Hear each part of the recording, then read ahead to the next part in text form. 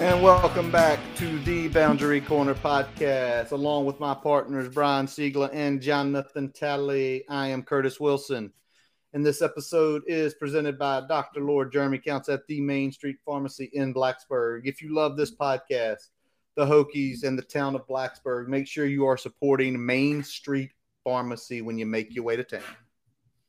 Whether you need prescriptions, a tube of toothpaste, or just want to say hello, let Jeremy and his team take care of you. The money you spend at Main Street Pharmacy goes towards the things you support. So next time you're in Blacksburg, head on down to 301 South Main Street. Buddy, Tally, it's a big one tonight. The legend himself is stepping on with us again. We got Dwight Vick on tonight. How you feeling, Tally? I'm feeling pretty good, man. You know, that's family, man. Y'all call him Dwight. I call him Unc. We're going to bring him in here. He's going to give us some insight. We're going to have a good time. It's going to be a good night. I'm already feeling it. I know the juices is flowing over here. I know the juices is flowing throughout the Twitterverse. Oh, yeah. I got my drink ready. We'll talk about that later on. Let's go. Yes, we do. He is always a pleasure to have on this program. Everyone's favorite Hokie, I feel like. All Big East, team captain, offensive guard. He is from the trenches, and this is an offensive lineman podcast. Everybody knows that, up and down. It's great to have him back. This is now the fourth time he is becoming the leading guest on this show. Ladies and gentlemen, Dwight Vick. What's up? What's up? What's good? What's good? Bring him in. There he is. What's happening? Hey, man. 57 on the field, number one in your heart. I appreciate the love, man. Hey, look, man, I get invited to be on a lot of stuff, man, but anytime B hits me up, man, in the DMs, and it's like, yo, you want to jump on? I'm like, yeah, I'll reschedule what I got, man. I got a lot to do. I'm like you, Tally. I got kids, wife, businesses, but, I mean, yeah, I'm happy to be back on, bro. Like, I love talking about my favorite university and school and sports and just vibing and providing insight, man, you know. So I'm happy to be back on, bro. Definitely. Always welcome with us for sure. Always welcome. We always appreciate your insights, your thoughts. You have so many good things to talk about, man. Every time. Salute to the big bro Vic. That's right, from Bryant Cobbs. And we've got a lot to unload tonight, man. I mean, a lot has changed. I mean, last time you were on with us was before the season. We've heard you in the Twitter spaces. We heard you on Vicktory Life, the Vick757 Podcast. But before we get into all that, I want to talk a little hoops. I saw your son in his high school had a damn good season, man. How did that feel as a dad seeing all that hard work for y'all for him this year? Number one, I appreciate you asking that because I've been a little bit quiet the last couple of months. It's not as talkative, and I got three great kids, bro. Like my oldest daughter is doing the damn thing at ODU as a freshman. My youngest daughter, who's here in her room, you know, getting ready to go to bed, and she's a seventh grader. She kills it on the track. But, you know, my son, Isaiah, over the last 2 years has really taken off, man. And it's just phenomenal to see him. He plays for a phenomenal coach, one of the best coaches in the state, Sherman Rivers. He's got a top-notch staff. Patriot, as the last 7 years, has been one of the best teams in the DMV. And if you know about the DMV, that's D.C., Maryland, Northern Virginia. This is the mecca of basketball when it comes to high school. And for him to be shining, and the way he had a very good year last year. Excuse me, first year starter. He plays the five, but he's not a five. But over the last 2 years, he's grown to be 6'6". So he can stretch the court. He plays the five. He can hit threes. He can dunk. I think the biggest thing I love about his game is that he's coachable. He can defend, and he's got schools checking for him. Hasn't gotten that first offer yet, but I know this spring and summer is coming. I mean, there was a stretch in the season where he got MVP. They played on NBC against Largo. He got player of the game MVP with 21 points, 6 boards, 4 assists, 2 steals. And against Battlefield, their big rival, the week before that, he had 21 points. He got player of the game. He got player of the game in the in the regional championship, 21 points, 10 boards. He had another game we got MVP. So he plays for a great team, and Boston College is showing interest. Longwood, Radford, Mount St. Mary. I don't really know. With recruiting is fluid, especially with the transfer portal, and you never know how they feel about you. But I know the right school is going to take notice, and I'm just trying to be a father to him and also enjoy it. So I'm blessed. And he's, people say, man, I'll say this real quick. My wife was all Met in track. And I'm not ashamed to tell anybody he gets his length and height from me. I'm 6'4", 6'5", but he gets his athleticism from his mom. That's his mom. I was a good athlete, my guy, but he gets his athleticism from Shanice Carter Vick. She was a hell of an athlete herself. I'm not that egotistical. I won't shout her out, and it's just a blessing, guys. I'm a family man. I've never been ashamed of that. We know you are. I love my children, and my son makes me proud. Even though I'm not going to tell y'all no lies, raising kids is another job. I mean, it's always life lessons. It's always something, you learn, and you got to learn when to back off, when to push, when to hold them accountable, when to listen. And you also guys know I'm a licensed therapist, so I spend my day working with teens and families. I had a call right before we jumped on with a crisis. I had to kind of help out in Vienna with a family, man. So I dedicated my life to helping others and empowering others, but it is a blessing to see my children growing and shining, man. So I appreciate that question, man.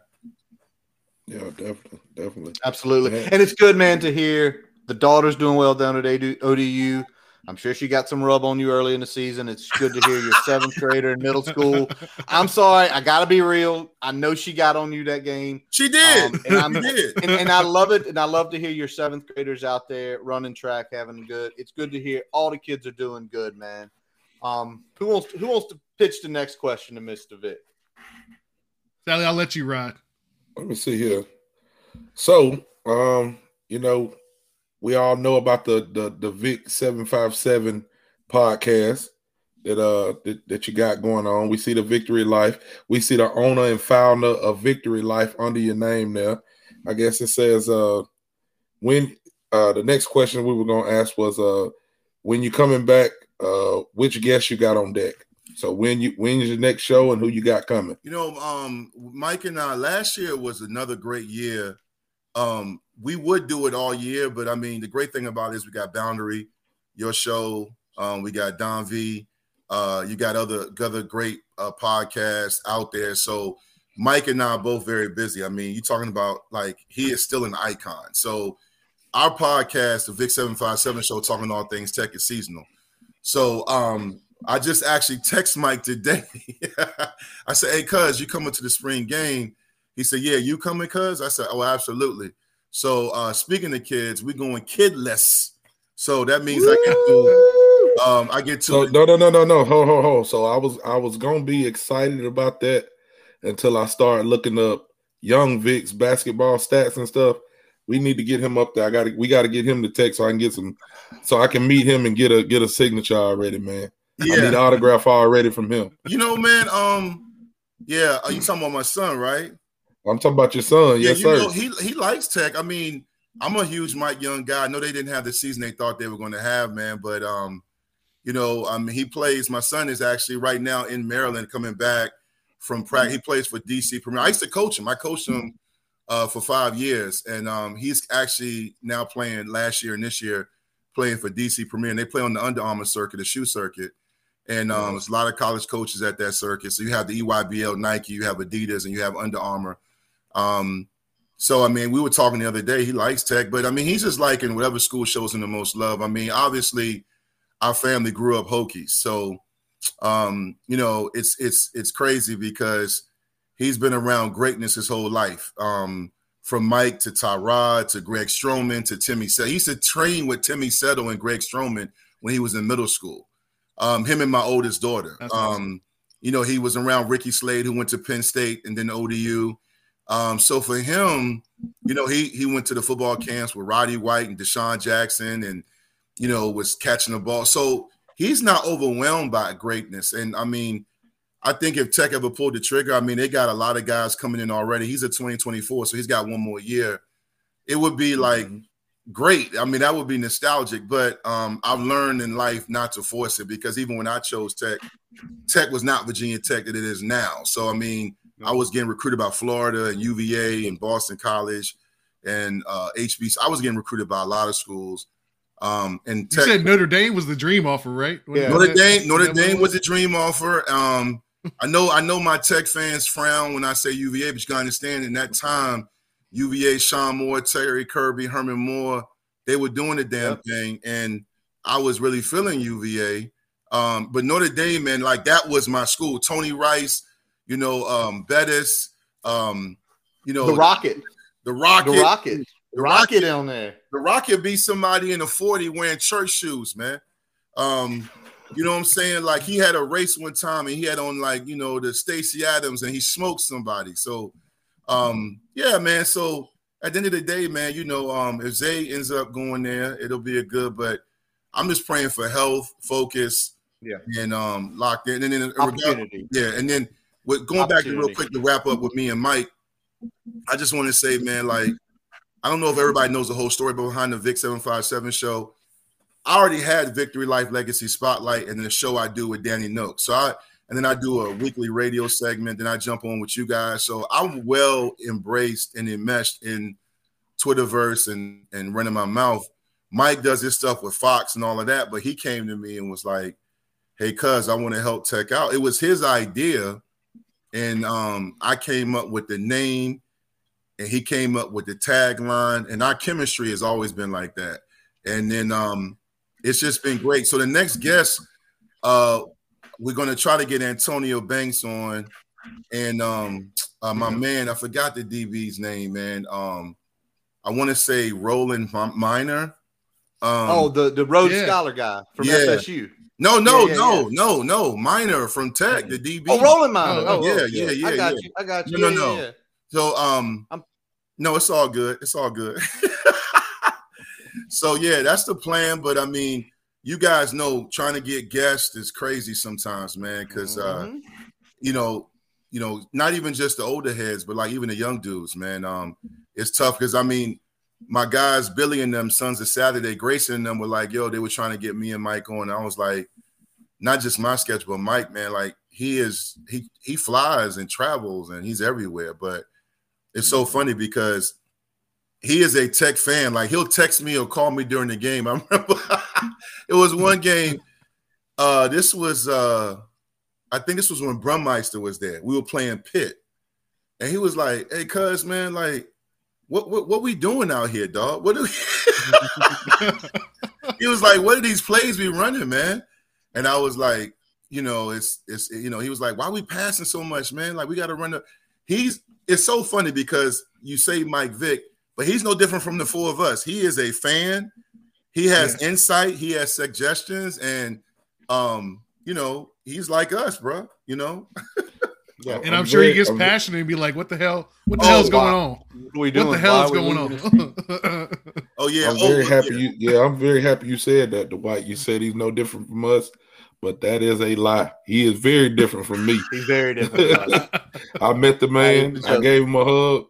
He's still built like a brick wall. Yeah. So he is very different from talent. Yeah. But no, I definitely understand what you're saying. Definitely understand. Yeah. And it's good to hear you say that stuff too, because a lot of fans that aren't close to somebody like a Mike Vick or Dwight Vick think that, these guys don't watch the games. They don't pay attention. They don't want to go back. They don't give back. People don't know. They only know what they may get a snippet of on 247 or something. They don't know the real. So it's good to hear you say stuff like that. Tally and Kurt and B. I'm going to tell y'all something, man. From Jimmy Williams to DJ Parker to the guys from the 80s, I'm kind of like that guy that links everybody up. Man, let me tell y'all, man, Todd Washington, it don't matter, man. People, when you played at that university, Tony Kennedy, all these guys, man, Von Hebron, they care about Tech football. And ain't nobody really feeling – now, they're not feeling great before. Now, with Pry, there's a lot of optimism and hope and feeling much better. But before, it was about to be like Varsity Blues out there. It was about to be on. And real quick, and I want to throw out somebody real quick. I want to shout out. I know we don't do that till later, but I want to shout out. Y'all talking about like my son. I got a nephew, and he's in 8th grade. He started. His name is Derek Fisher. My nephew is he was starting quarterback for Bethel High School's JV in 8th grade, and he was in the 7-5 in Hampton. In 8th grade, you can play JV high school football and basketball. And he was a starting quarterback. And right now, they got him projected, but I'm to be the starting quarterback as a freshman on varsity. And I'm telling y'all, I'm just telling y'all, Okay. He's special. Write the name down. I'm just Derek Fisher. And he's Bethel High School, and he is special. He's special. All right, for Sigla and for Tally, y'all should not forget that name. The man was a Laker for all those years, so it should transpose into y'all. We can't forget that name. Yeah, we ain't gonna forget that. We ain't gonna forget that. All right, so Dwight, we've had some coaching changes here. Recently, we got a new offensive line coach in there. We got a new running backs coach. There's some flip flopping. Let's talk about this because you very publicly co-signed getting Ty Washington back in here. You just mentioned his name a few minutes ago. When Joe Rudolph got hired away to Notre Dame. Obviously, the Hokies didn't go that way, but can you talk a little bit about what benefits you thought Todd could have brought to Blacksburg? Well, let me just say this, guys, and I appreciate that question, man, because I'll say this, and this is not me being fake because I can't be fake. I said this on the Big Dog Sports Talk radio show I do every Thursday morning. I have my weekly segment, and I'm going to say this again on y'all great show. I'm going to support the hire the same way I supported Fuente in the beginning because I'm a Hokie. So whoever Pride and his guys went with, I'm going to rock with until they show me otherwise. But I just felt like when Todd reached out, you got to understand something like Todd Washington, Derek Smith, Janelle DiNapoli, those guys, Jay Haygood, all those guys, we were brothers for 4 or 5 years and beyond. And I can't describe to you the bond, but we're not biased either. Like we'll call each other out. But I'm telling y'all right now, Todd is a phenomenal coach and he's a great football mind. Not just because he won a Super Bowl as a player and a coach, but I felt like from the need standpoint of what we need in Blacksburg, when I look at the O-line last year, just to be frank, man, I was excited about Rudolph coming because even back in my day, Wisconsin offensive linemen have been the standard. You're talking about like the way they push the pocket, the way they get to the second level, how they maul people. You look at guys like Ron Dane that ran there like, they were running back you in regards to just putting out numbers. Did that style win against the Ohio States? Yeah, but it's tough. But they still were like Tech where they were a consistent program. So when we got Rudolph, I was excited. But if we're being honest, I didn't see any improvement with the offensive line. And that's not about talent. We had tons of pre-snap penalties. We were undisciplined. Many times in the RPOs, we were illegal men downfield. We looked lost. You go back and watch the tape against ODU. We had moments where we moved the ball rushing, but go back and dissect the tape. We could not combo block. Many times the defensive linemen were splitting the combos where we couldn't get to the second level. We talk about the turnovers in that game, but look at the pass protection. So if we're being fair and honest, Rudolph did not improve our offensive line. And I thought Todd Washington, I don't think Pride needed to hire everybody that's ever played in Blacksburg because that would be asinine. You don't need to always bring everybody back. I trust him, but I thought Todd would have been great as far as X's and O's, relatability. And the fact is that he's coaching in the pros right now. It's not like he is sitting around and he's paid his dues. And I'm going to just say this, and I don't normally do this all the time, but this is something Todd said when he was on the Vick757 show with Mike and I talking all things Tech. He's also said this on the Vicktory Life podcast with me. But it is still tough for Black men to get coaching jobs on the collegiate and pro level. And that's not a shot at Virginia Tech. I'm just saying that if you look at it, he can coach. He's paid his dues. And he has been passed over. When he was with the Baltimore Ravens, he was the assistant offensive line coach when Tyrod was back in the Flacco. And I posted an article how he's more than an O-line coach, how he was able to, coach different positions.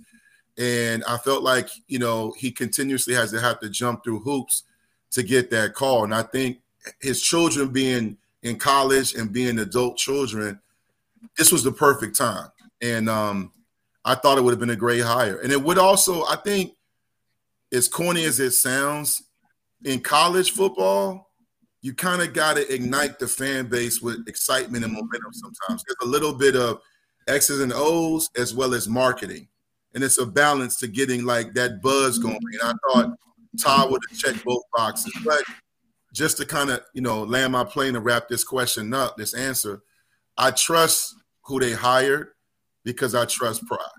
And I'm not that biased where I'm going to be like, you know what, I'm done with y'all. Y'all going to hate on my man. Nah, I'm grown ass man. I'm not going to get emotional. You know what I'm saying? But I just thought Todd would have been great, man. I mean, you got to understand something, man. I redshirted. He played as a true freshman. And he was able to play guard and both centers, and he could snap and long snap. And he was drafted. He played with the Bucks. He went against Warren Sapp and Derrick Brooks. He played on those Tampa Bay teams. He played for the Texans. He's coached in the league. He's coached collegiately. So, it is what it is, man. But it's a business. And and with Rudolph, man, I'm not going to mock his goodbye statement to Tech, talking about God this, but I'm just over these guys. Yeah, you can. You can do it. I'm just over some of these guys that, mock it. I just think some of these guys get on here and they put the Tech stuff on at these press conferences and they talk that I'm just happy to be here. I've always wanted to be a Hokie and it just is great to be here. And I just love this place. And my wife, we've already toured the town. And I'm like, man, stop capping. Like, if you're going to be in it, be in it. If you just at the end of your career where you're trying to get checks, then just be honest. But don't play with my school and don't play with my university. You know what I'm saying? Because I felt like, I didn't see any results. And that's not getting hot over there. And I'm not being personal, but like to me, Tech is a unique place where you got to get guys and players that want to be at Tech. We will never, ever see that Beamer longevity where you had coaches there for 16, 24 years. That time is gone, but you still can get guys that want to be there for several years or for the foreseeable future. So I think these hires and the staff, you got to make sure you got the right people. That's just my 2 cents on it, man. Well, listen, man, we like the 2 cents. I think it's more than 2 cents. I think it's $1. So you keep it coming. But, yes, sir. What we was talking about here, we appreciate all your insight talking about, Todd Washington, and just to touch a little bit kind of what Dwight was saying about the minority coaches. It is very hard for minority coaches to break through and get a job or a job that they're wanting to go into. So just want to retouch on that and say that, but also pivoting because you brought up some stuff. You said you trust Pride, which is huge. And he went out and hired a guy to run the O-line. And looking at his track record, looking at his history, Mr. Ron Crook, kind of what you thinking about? How you feeling about that? What about that picture? That picture that was shared. Yeah. The man out there, backwards hat, shorts, and snowing outside. Yeah.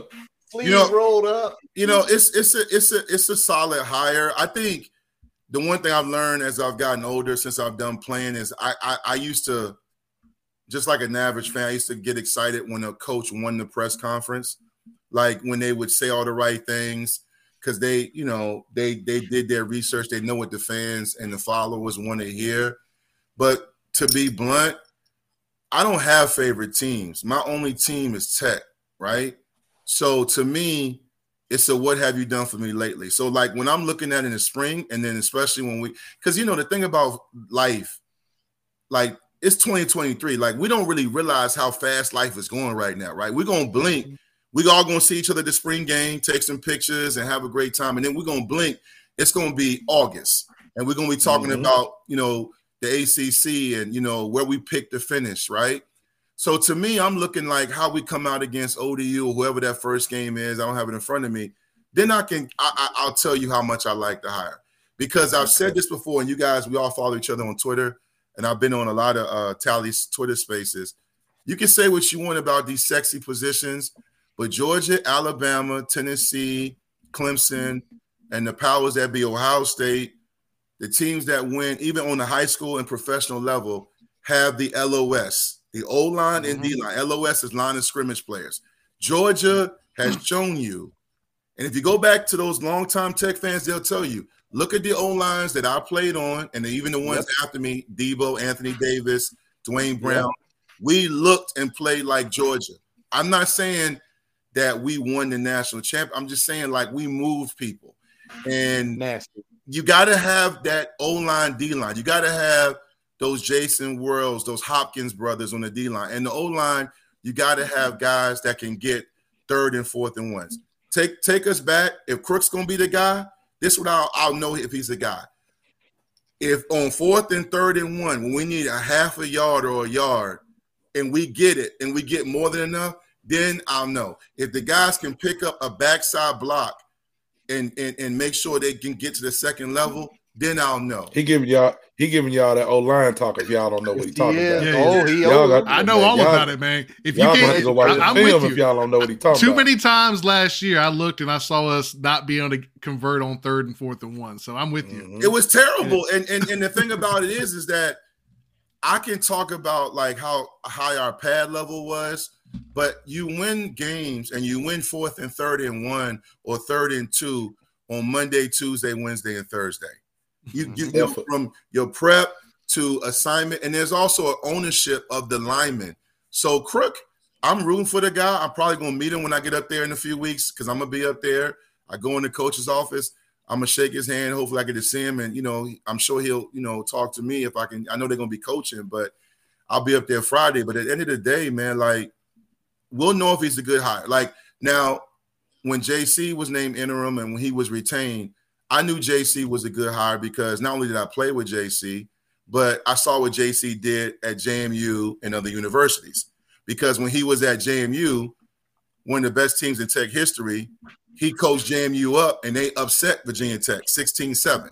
So JC Price has a track record. He also could recruit. So Crook, for me, I got to wait and see. Now, from his resume, he looks the part. But Fuente has some guys that look the part too. That's true. Well, let me pivot to this because with the Crook thing, like you look on paper, you feel good, right? It's like he coached Cincinnati to a playoff berth. West Virginia was running the ball down people's throat. The Stanford offensive lines when he was there. Good.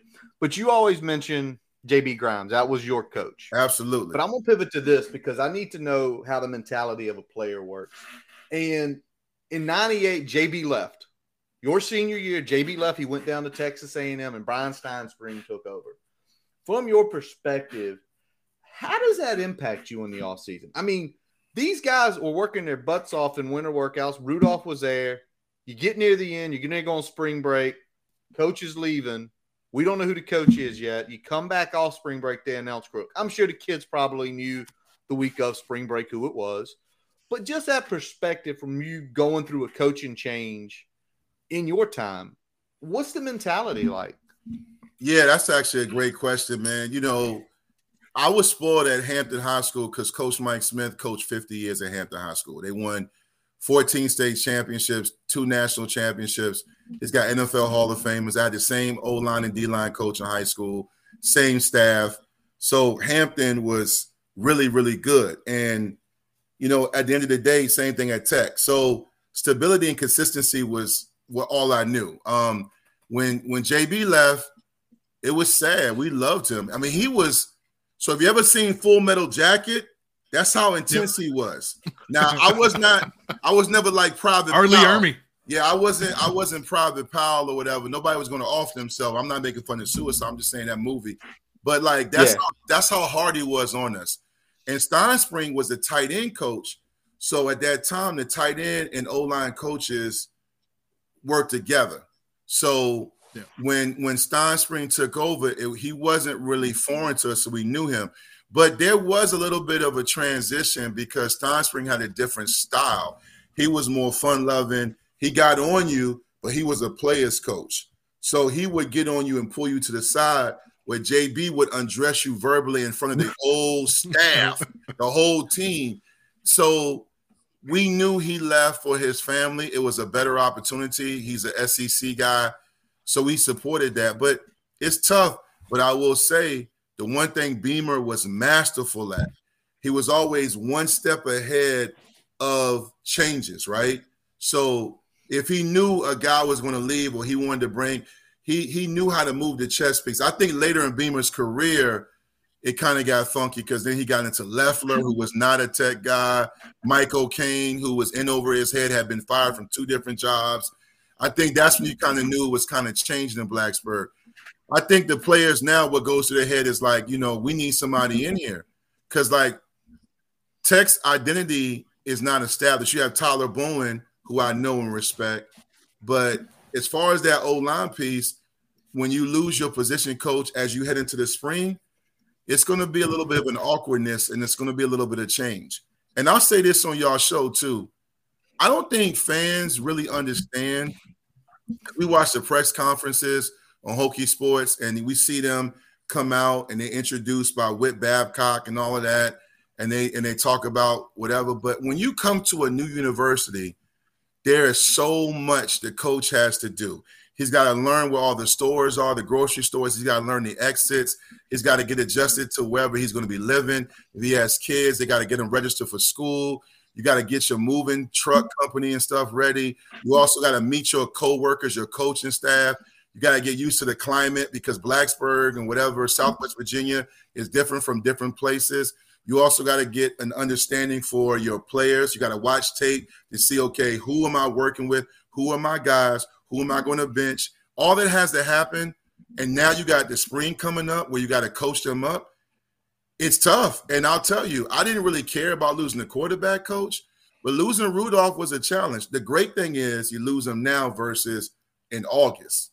But I will tell you this is my biggest concern because continuity, chemistry, and cohesiveness is essential. And the offensive line does not have that right now. Yep. They're working on their 3rd coach in 3 years. So it's a struggle. I mean, and you got some veterans, especially, they've seen all 3 of them. Yeah. And it's a big switch going from what Vice did to what Rudolph did to probably what Crook's going to do. All 3 of those are doing things completely differently. So it's going to be interesting to see how that shakes out for sure. Let's talk about the other coach we got in-house, though. We got Elijah Brooks, running backs. Feel a little bit like history repeating itself. The Matha connection. He's coaching running backs just like Billy Height. And also we got, the Mike Young and Mike Jones effect. Seems like just a theme in Blacksburg to pull them DeMatha coaches in there. How are you feeling about Coach Brooks joining the staff? I like that hire. You took Maryland. Maryland has never really challenged Virginia. Other than that nonsense in that Pinstripe Bowl, we've owned Maryland in football because I live up here. Maryland is more of a basketball school. I've been living up here in the DMV for 20-some years. Maryland has some moments with Ralph Friedgen, Beamer's best friend, but they have never really, captured getting their in-state talent or even guys. They'll get a player here and there. But here recently they started to pick up momentum.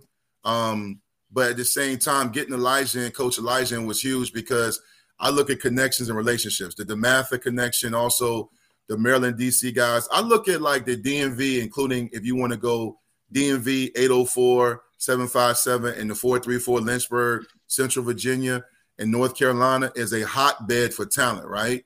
And I think when Tech had their best years, we talk, and I know I'm a 757 guy, but respectfully, we talk way too much about the 757 when some of the best players were in those other areas. Jared Boykin is a North Carolina guy, Charlotte. Josh Morgan is a Southeast D.C. guy.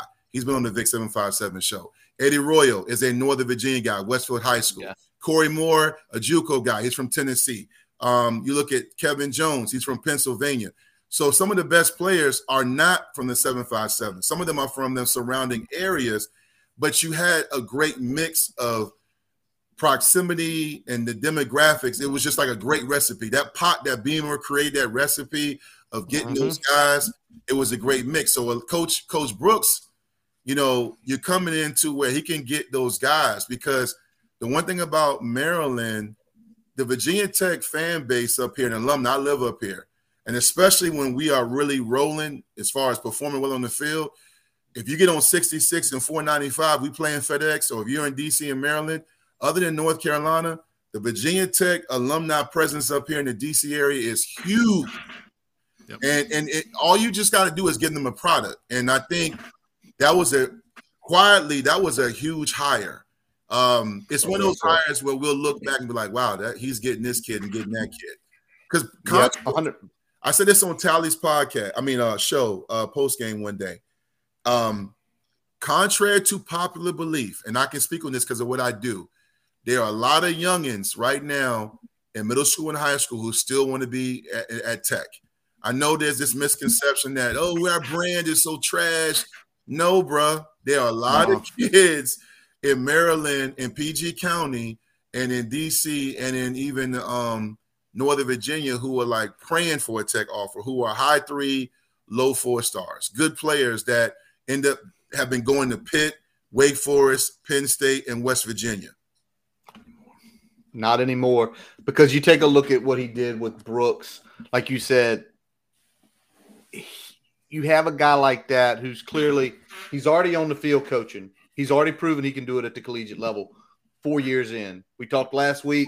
He's got running backs in the league. He's getting guys over 1,000 yards. What he did at the Mathis speaks for itself. That 8-year run he had is unbelievable. But now, as Brian talked about, the WCAC conference, he's going to know all those coaches. He probably knows everybody up in the Northern Virginia area, everybody in the D.C. area. Yep. So it's not even an issue of him walking in and it's a handshake and knowing that coach, if I recruit that kid, I trust him. Yes. I know what he's done at that high school. I know what he did at Maryland. Yes. I trust you to go there. He's going to get you in the right direction. And sometimes that is the best selling point. Yep. So, let me get off my soapbox here. Let me pivot to that's good. That's good. That was good, Curtis. I mean, I do what I do. But now, to get these guys in, to get Crook, who's a well-respected offensive line coach, in the door this late in the cycle, to get a guy like Brooks, I'm going to be interested in what Chris Coleman said the other week. I'm going to be interested to see how much money we paid these guys. Yeah. Because I think we shelled out some. But to do this, we also had to move coaches. We moved Stu Holt from the running back coach to the tight end coach, where he spent a lot of his time in his career, and special teams. Tally gave a great breakdown last week talking about him coaching tight ends is probably better for the special teams because more tight ends play special teams. Thanks for that. That's tough, Tally. But the big one, and everybody's raising hell and upset and mad and it's trash and we're stupid and it's jokes, is Tyler Bowen moving from the tight ends room to the quarterback coaching room. A lot of debate. A lot of logic. He's a green OC. We know that. First Power 5 job as an OC. But let me get your opinion on this. What are the risks? What are the rewards of having him as the QB coach? Because we sat here last week and we said, well, he recruited Drones, who was a 4-star kid. He got him out of Baylor, and he stole a kid up from Massachusetts from Nebraska, who was a 4-star kid. These are my quarterbacks. They're not y'all's. What do you think about the move with Bowen? Hey, you know what? I didn't spend a lot of time. I was asked about this last Thursday, and you guys are my guys. I'll be flat out honest with y'all. It's not a major concern for me because here's the concern I have. We got to get talent, especially at the quarterback position. Like, what did I tell you? I'm going to tell y'all something, man. Let me tell y'all something. Not that I'm telling y'all like y'all don't know this. No, speak it. Hey, man, when you got a Brian Randall, a Tyrod Taylor, a Marcus Vick, a Jim Druckenmiller, a Al Clark, it don't matter if you got Kermit the Frog as the quarterback coach. Because the reality is that I can tell you, hey, man, make sure you be careful with your sight adjust. Hey, that back is moving up, man. You know, look, if they come up and they go cover 3, we got to make sure we check to that draw. I can tell you all that, but if you are scared or you have no mobility or you melt in the moment, it doesn't matter. Truthfully, we got to get more talent. And that's not a shot at the quarterback we have now. That's a shot at the circus we've had at quarterback since Gerard Evans has left because it's not been sustainable. So if you want to know my opinion about it, I'm not as concerned about Bowen's ability to coach a quarterback. It's more so about, can we get some talent in there that can make plays? Like that whole miracle against Nebraska, Tyrod did it. I've known Tyrod since he was 6 years old. His dad played at my high school. He's older than me. I knew Tyrod was a dog when he was playing for the Lindsay Tornadoes when he was in middle school. Tyrod is elite. He was special on the collegiate level. So whoever the quarterback coach was, or I think Steinspring was the OC. And Steinspring, I'm biased. That's my guy. I love him. He's like a father, uncle to me. But that was all Tyrod and Danny Cole. You know what I'm saying? Tyrod is running. He's waving Darrell Roberts. You got Andonica Sue hanging on his jersey, and he throws a dart to Darrell. That's not coaching. That's playmaking. And if you look at Virginia Tech last year in the games they lost, and they lost a lot of close games, turnovers, not learning how to finish, but they also lost the teams, especially when they got blown out. It was because the other team had playmakers. Like UNC has a playmaker at quarterback. You know what I'm saying? Yep. So Curtis, man, like I'm not about to spend too much. I respect when, I love my followers and the fans. I love chopping up. I don't really get argumentative because I'm always learning. I learn from y'all. I learn from Tally. So I'm not going to talk like I know it all because, I mean, it's a valid concern. But I just think when you look at our talent, I mean, we're getting kids in now, but we got to get some more playmakers, man. Like that game against West Virginia, man, we overthrew 2 wide open touchdown passes, right? And then one time it hit dude in the helmet. So I mean, that ain't quarterback coaching. That's not making plays. If that makes sense, you know what I'm saying? Yeah. So definitely what you right where we need to be, because we gonna jump into that here in just a second. I know we got to get ready to take a break to pay some bills, but we gonna jump into you hit a couple of points that I want to talk to you about. Yeah, and the big thing with the, you're talking about the playmaking. I mean, that's what we didn't have last year. I mean, guys in crunch time just not making the plays, whether it's a lineman missing a block or blowing an assignment or a receiver not being where he needs to be or an overthrow. I mean, there was plays all over the field. And I'm looking at the tape. I'm like, we're like 1 or 2 plays away from making something happen here, but guys aren't making the plays consistently. Yeah. And that's what it is. It was, man. And I mean, and it never felt like the O-line, D-line, and special teams were on the same page. It almost at times looked like we were scared to win when we had games. I mean, that NC State game at NC State was a prime example. I mean, they had it, but you dropped picks. The ODU game I was there. I had front row seats. And I'm going to tell you something. Y'all talked about my son Isaiah earlier. He leans over to me. It was me, him, and my wife. And he said, "Yo, Dad, they're not making game-winning plays." And I said, "Damn."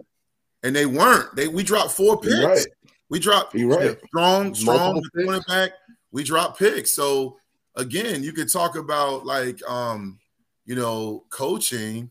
Pryor admitted that he had some time management issues and things like that. But for me, when I look at that game, what's so funny? I was coached very well throughout my career. But once I stepped on the field, I was prepared, and you guys all competed and played. I then became a player. Like, it's only so much a coach can do for me. When you're going against the Miami Hurricanes, the Clemsons, the West Virginias, the Syracuse, the players I played against, the Vonnie Holidays, the Ebenezer Ekubans, you got to be a man. I can't be out here looking to the sideline, like Kevin Hart, help me. I gotta perform. You know what I'm saying? So, yeah. I mean, I'm not going to minimize coaching. I just want your listeners and viewers to understand that it comes down to we got to have talent. Like, if you go back in the history of Virginia Tech, even if you go back to when Beamer first got there, and the Antonio Freemans and all of them, they make your job easier. It's just like, we were talking about my son in basketball, man. It helps when you are 6'6", and it helps when you have a shooter. It helps when you have a bench, So Bowen's going to be fine, but we got to get our quarterback position right. Absolutely. I'm with you on that. I think it's going to be players first. You get the players. Players will always make coaches look better.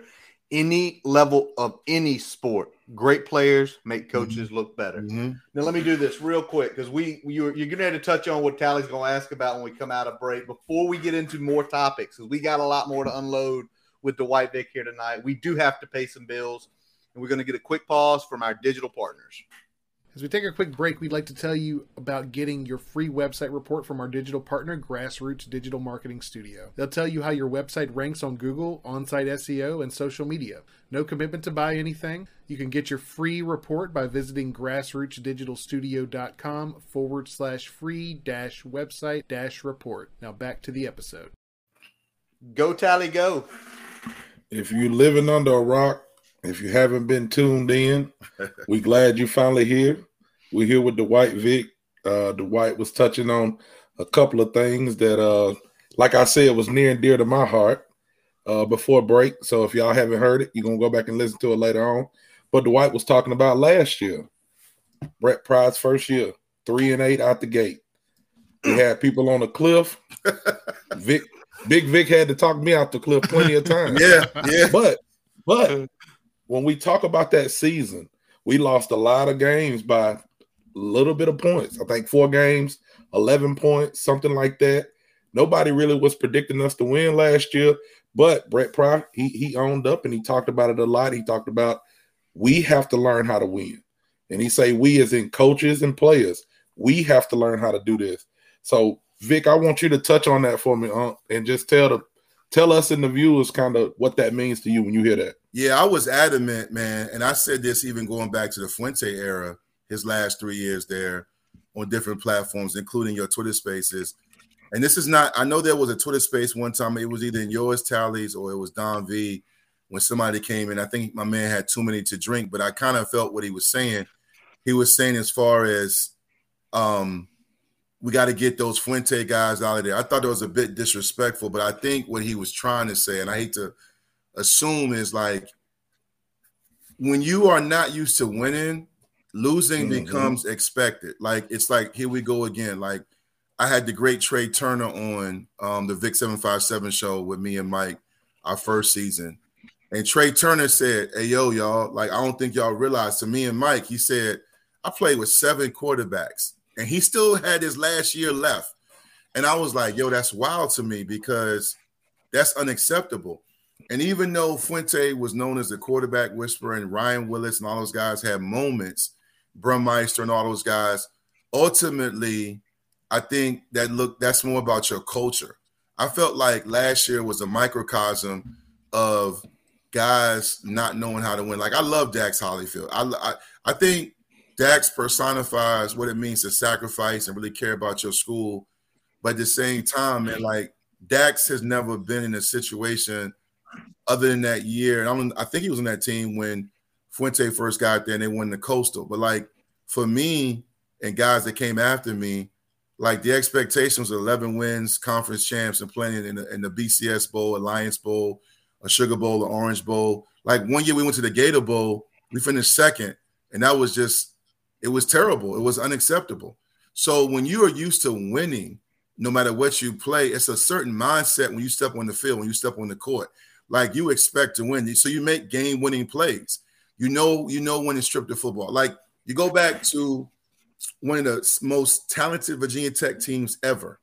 I've said this to D'Angelo. We joke about it now. We didn't joke about it then.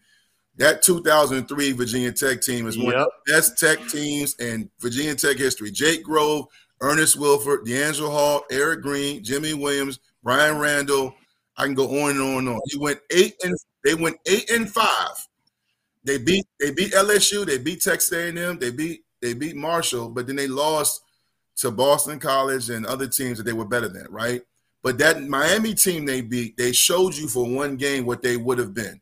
Miami came into that game on a 31-game winning streak. And D'Angelo Hall in the press conference before the game said, I don't think Miami is as good as y'all make him out to be. And Beamer didn't like that. He put a muzzle on D Hall, right? But what did D Hall do? He He took the ball from Roscoe, stripped him, and from that moment on, they punched Miami in the mouth. Had Winslow on the sideline ready to throw hands. Brock Berlin was on the field crying, facing the grass. Yep. The point I'm bringing out, it's not the nostalgia I'm talking about, is that team and teams like that made game-winning plays. I saw us last year in games, man, we looked like the Georgia Tech game. We had that game. And what happened? We're driving to go up 2 scores, and the youngin, the running back king, fumbles, right? And I'm not blaming him for the loss. They punched the ball out. But again, if you're used to making plays, you score on that. You hold the ball. You know how to secure it. You don't have a holding call. And reciprocating that, you have a sudden change like that, your defense goes out there and they get a stop and get you the ball back. Yeah. Look at the year before. Look at the year before against Syracuse. Fuentes last year. You up by 9 with a minute and a half left, and you lose that game. I think it was 2 minutes left. You lose that game.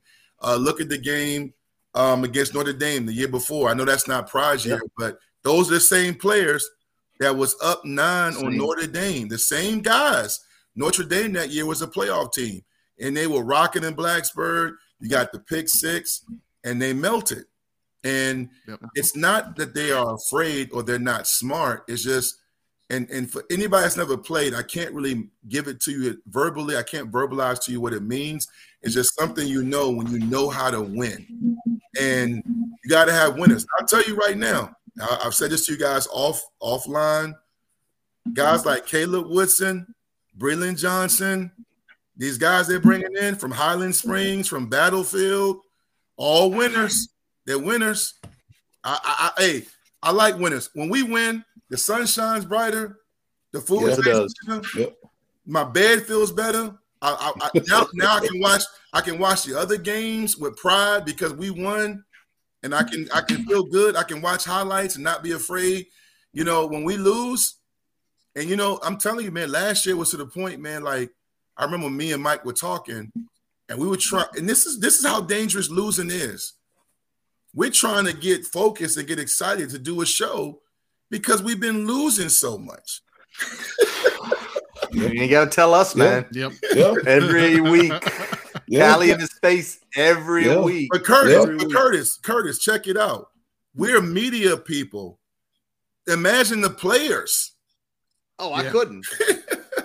I couldn't. I think, Brian, you got something for him about what happened near the end of the season because you talked about not winning, and just a few weeks ago, we had Fontel Mines on. I don't know if you've caught that yet. Listen to that interview. Mm-hmm.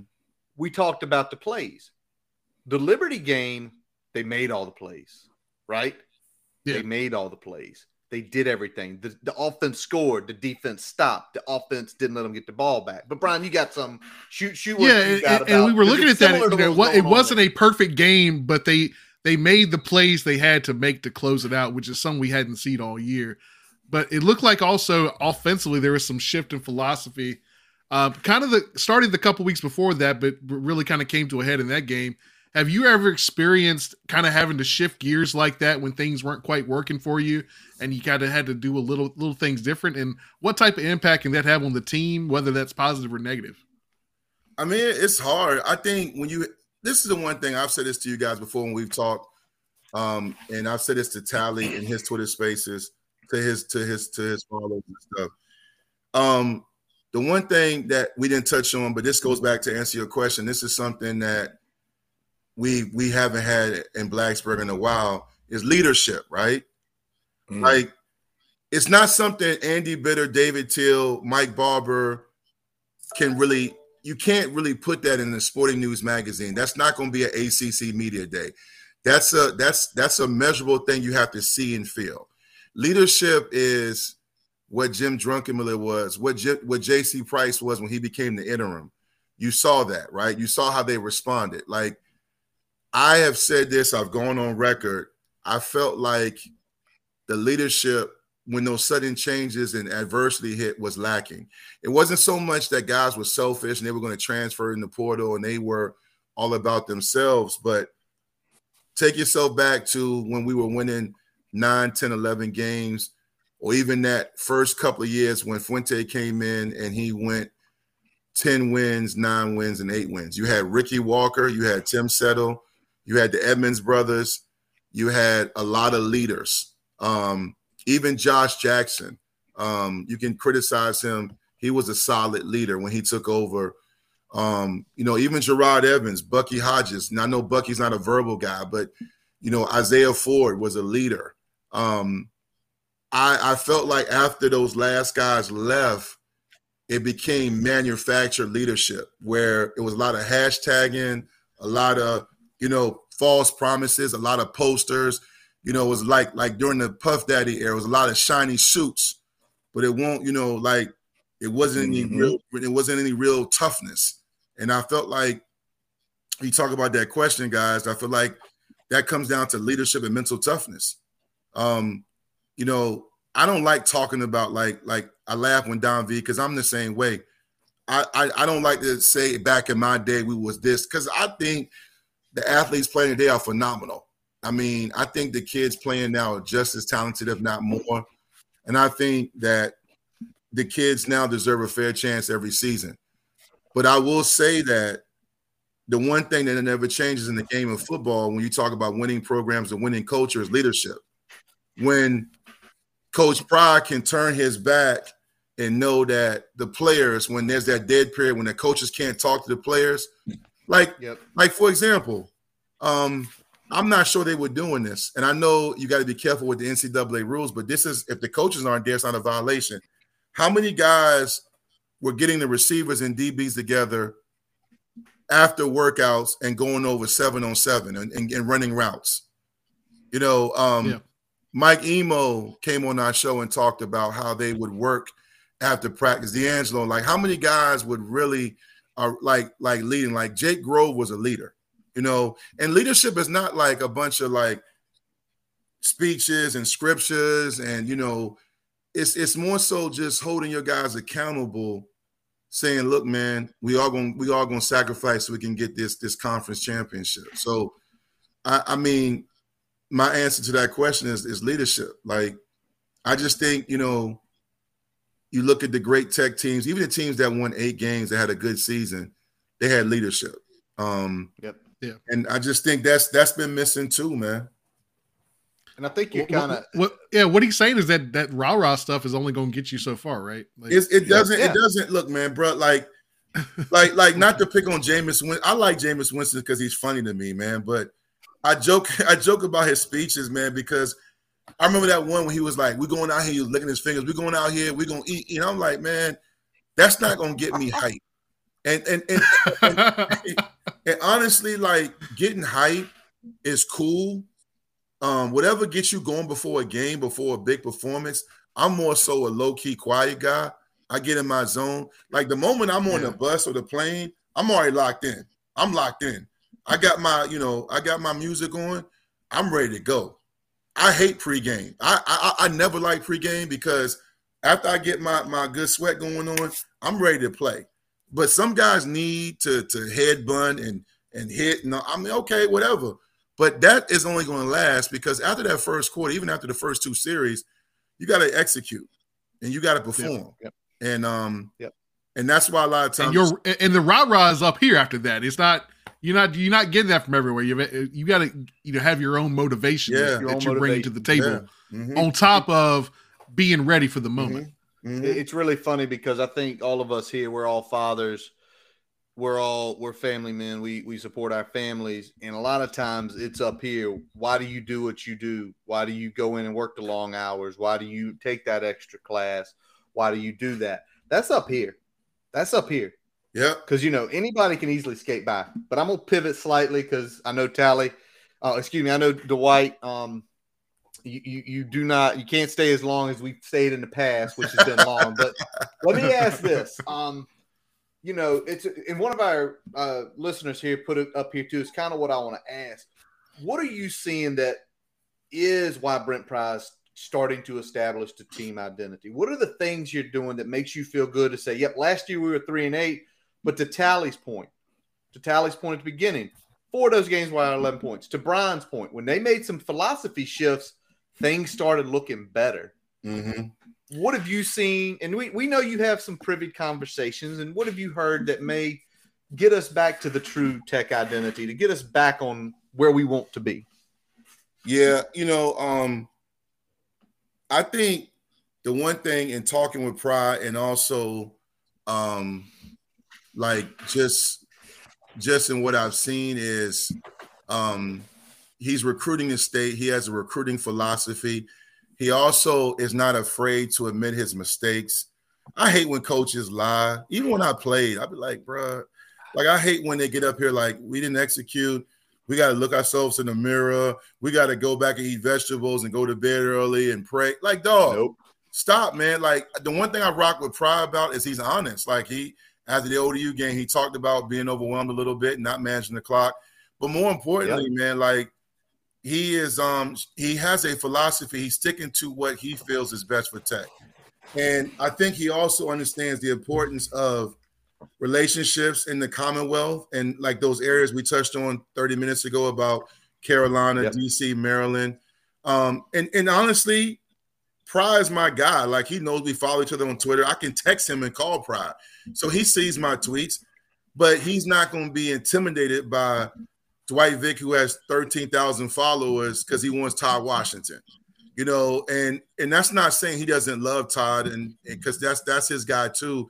I just think you have to stick to your convictions, and he's doing that. He also isn't. I remember when Fuente, they asked about was he going to dance like Beamer, and he said, "Well, hopefully we got more games and win bigger games where I can dance." Right? I didn't know if that was a shot at Beamer or if he was just actually talking about winning more games. Right? And then that year we beat UVA when we thought we were going to lose the fumble game in overtime. And he said that before the game, he said, they better get us now, right? Because we're going to be better. Or my favorite, he told Bud Foster that now that he was there, we won't have to worry about winning with defense. I think those kind of statements sound good, but they're emotional. They're not rational, right? Yeah. Because Pry is not that. Like, I'm not saying he's calculating, he's strategic. He's honest, he's sincere, and he's telling you not what you want to hear, but the truth. When he's talking about we got too many scholarships, we're going to have some honest conversations. And I think more importantly, he came there when I was there. Like, we both came in there around the same time together, him and as a GA and me as a player. So he saw how Tech was built, and he knows how you build a program in an environment like Tech. But I think the biggest thing he's doing well that makes me happy and feel good about it is he's really trying to push and recruit the right players and recruit VA and the DMV. And I think he's also building a staff that can recruit and that's sustainable. But again, I mean, as much as I can sit up here and carry the Brent Ply flag and talk about how great he is, that's my dude, but make no mistake about it, he's got to win. He's got to win. I can talk about how much, and I'm gonna love him if he go 8-4 or 10-0 or 1-9. That's my dude, but they got to win. It's a business. And this is not this ain't the Beamer era when the first 6 years, Tech has the thing that's tough now is when Beamer took over, I wasn't there, I was younger, but when he came in, you had guys on campus wearing Miami Hurricane hoodies. You had guys wearing Syracuse. It wasn't like, now when you go there, it's all maroon. Tech was not in East Bay. We weren't on video games yet. People thought VT stood for Vermont, right? And then Beamer made Beamer Ball a household name. Bud Foster, the lunch pail became a symbol in college football. So Virginia Tech fans have tasted the forbidden fruit, right? They have been there. So Pry has to get us back to that point of relevancy where right now we are irrelevant. We're living more off our history and our traditions than actual outcome. And that's embarrassing. That's embarrassing when you find yourself giving history lessons all the time, like, oh, remember we beat y'all, or we won 10 straight games. And nobody want to hear that. Like, people love me and respect my insight because I can talk about the relevancy of my career or my insight, how it relates today. But don't nobody want to hear me talk for 4 hours about 1999, because it's 2023. So, I mean, I've talked to him. I've been in those offices. I've seen those coaches working. They understand that they have to get more talent and they have to build depth. But I think the one thing is it's calculated. It's patience. It's brick by brick. He said this, and I believe it because you see it. He really wants to build it the right way. Now, I know other guys have said this. I do think you got to kind of play with the portal, which, they did. They got some guys in the portal. And the one thing that, people don't realize, I talked to Pearson Prelo about this, the safeties coach. He told me this. He was like, him and DJ told me, Coach, they had guys they were going to get out the portal the year before, but several of them chose other schools. So this past offseason, we got several guys in the portal. So I think you get those guys because those guys talk to Pryor. You can kind of see what he's building. Sometimes it's just, it's like when you're dating a girl, you got to show her how much you love her versus just talk about it. Everybody can run games. There you go. You know what I'm saying? There you go. I got to show you. You know what I'm saying? Absolutely. Yeah, I mean, you talked about building the foundation and getting talent back in there, building some of the depth on the roster. So let's talk about recruiting the state last year. We got 12 players that came in from the state, most we've had in a while, but 0 came in from the 757. Looking at that area, do you think that is due to the kind of the degree with which relationships deteriorated under the previous regime, or is it more to do about the unique nature of recruiting the 757? Listen, man, I'm from down there, Don V, a lot of guys, Ronyo Wood. It's so many of us. Man, that was the best kept secret when I was growing up because you didn't have social media, and then you wake up one day and Plexico Burris, Allen Iverson, Ronald Curry, Michael Vick, Aaron Brooks, Sweet Pea Whitaker. I mean, all of a sudden you're like, God bless it. Where's this place at? It's the largest metropolitan area in the country without a pro sports team. And all of a sudden it's like you got Missy and Pharrell and all of them from down there. And it just becomes a hotbed. It just starts trending. I mean, Teddy Riley, it's just crazy, right? How it blew up in the 90s, right? And Beamer was, once again, shout out to my man's Beams and Coach Cav and Coach Timespring. He had the right recipe to get down there.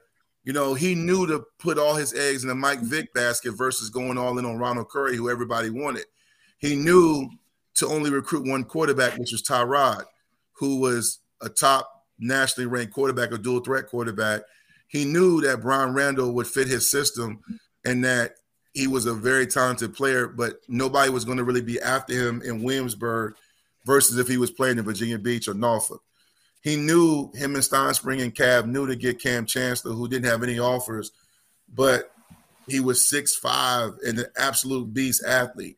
So when you create a Cam Chancellor and you create all those guys, and I can't even name them all, Bucky Hodges, all of a sudden Ohio State, Penn State, Nick Saban, Clemson, they're coming in. And the 757 is always going to be a unique area because it's very urban, but it's also southern. So Norfolk, Newport News, Hampton, Virginia Beach is not like up here where I live in Northern Virginia, where we have the metro. We're right, it's traffic, it's 495. It's a mix of it's southeastern Virginia, so it's still southern, and it feels like everybody's related. And if you piss one 707 coach off, none of them gonna rock with you. So if I'll take you guys back because I was in the middle of this. Some of this started when we were recruiting some guys, Smoke Mizell and all them, and they were playing for the 707 team called the Thoroughbreds. Mm-hmm. And we sent Kurt Newsom down there, and Steinspring had that area. Well, Steinspring has an immaculate reputation down there.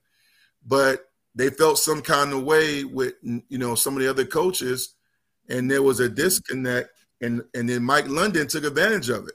He played the race card. He was smart. He's a great coach, as far as recruiting-wise and relationships. And he got Andrew Brown, Smoke Mizell, and Quinn Blandon. And when he got Andrew Brown, he was a National Gatorade Player of the Year. So he was able to get those guys to commit.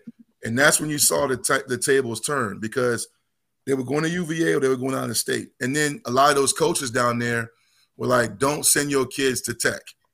And then we didn't help ourselves because there were some kids that we were supposed to offer but never pulled the trigger.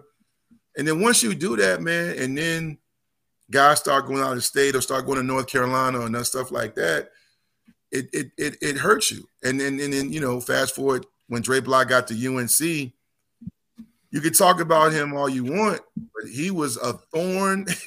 Like the episode when Tommy Davidson was on there with Martin, he said, "You have been a thorn in my ass." And thank God he has went to Detroit to coach. Yes. Get him out of here.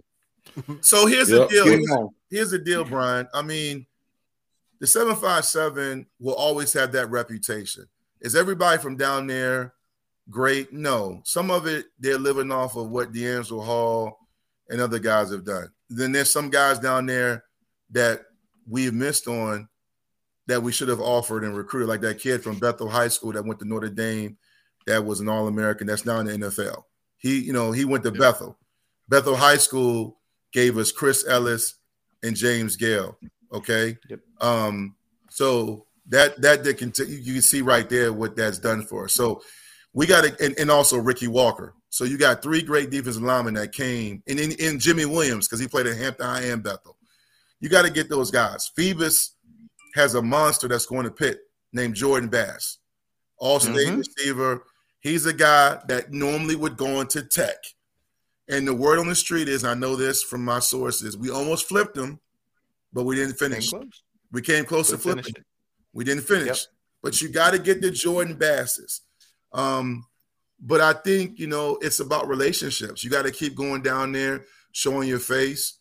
I don't think you got to get corny and do the electric slide like Nick Saban at the fish fry. But at the same time, you know what I'm saying? At the same time, you gotta show love, man. That is an area where it's just a unique area because some parts are really urban, some parts are southern, some parts are very dangerous. I had Ronyo Whitaker on. He grew up in Youngs Park, one of the roughest projects in Southeast Virginia in Norfolk, right? And on my show, he said Stein Spring came out there to Youngs Park, and Stein Spring's a white man. He was out there, and he came in, Ronyo, and sat with his grandmother and ate food. And he said Notre Dame and other schools weren't coming to Youngs Park, right? It's stuff like that. Yeah, it's stuff like that. You got to go into those places. Coach Kavanaugh, man, Mike was on our show one time, not one time, the show I do with Mike, and we joked about how he knew Beamer and Kavanaugh and them wanted him because they was in Ridley Circle where he from, and they were out there at night. He was like, "Yo, man, I thought they was gonna mess around and get robbed and shot." You know what I'm saying? So, I mean, you just gotta. That's a long answer, but the point is, man, you just gotta keep plugging away. I don't think our fan base really realizes how, and I'm trying to move on because I don't have no beef with that man, but Fuente really, really ruined those relationships, man. Like I'm not even talking about the Oscar Smiths of the world. I'm talking about the schools that we had pipelines with, right? Yeah. When you start a movement from Texas # to VA, and you got coaches who are like, we haven't seen Tech down here in months or in 2 years. That is, you can't do it. So you got to keep plugging away. You got to keep plugging away. Yeah, and that's something you're hearing. And Telly, I know you got a question, but I want to make a real good point. Matesis was on us last week, and he mentioned that. He's like, there would be months when high school coaches would not see Tech. He's like, this regime, every few weeks they rolling in. Every few weeks they talking. They're texting. But Tally, you got a question to Mr. Hey, Curtis, hold on, Tally. And Curtis, not only are they all done every 2 weeks, this is one thing they're doing. This is smart. They're at the youth games, the Colt boys. Like they're see again, the 757, the 757 is like, it's like where Tally lives. Like you gotta know the streets. You gotta know the youth leagues. You gotta talk to those people. And know, like, yo, there's an 8th grade over here on Aberdeen Road, bro. Go talk to his aunt, man. His dad, he doing 6 months, but his aunt, she, if you tell her, you gotta come, you gotta work the streets. I'm not trying to compare it to the drug game. I'm just saying you gotta hustle. You can. And we've been talking to those guys that the trainers, the 7-on-7 coaches that we weren't doing that with. So just want to add that, man. No, that's good because I know me and Dwight, we talk a lot.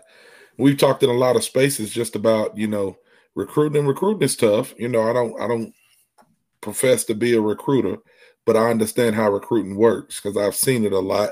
I've studied it a lot. People talk about like the school, Hoover High School here in Alabama.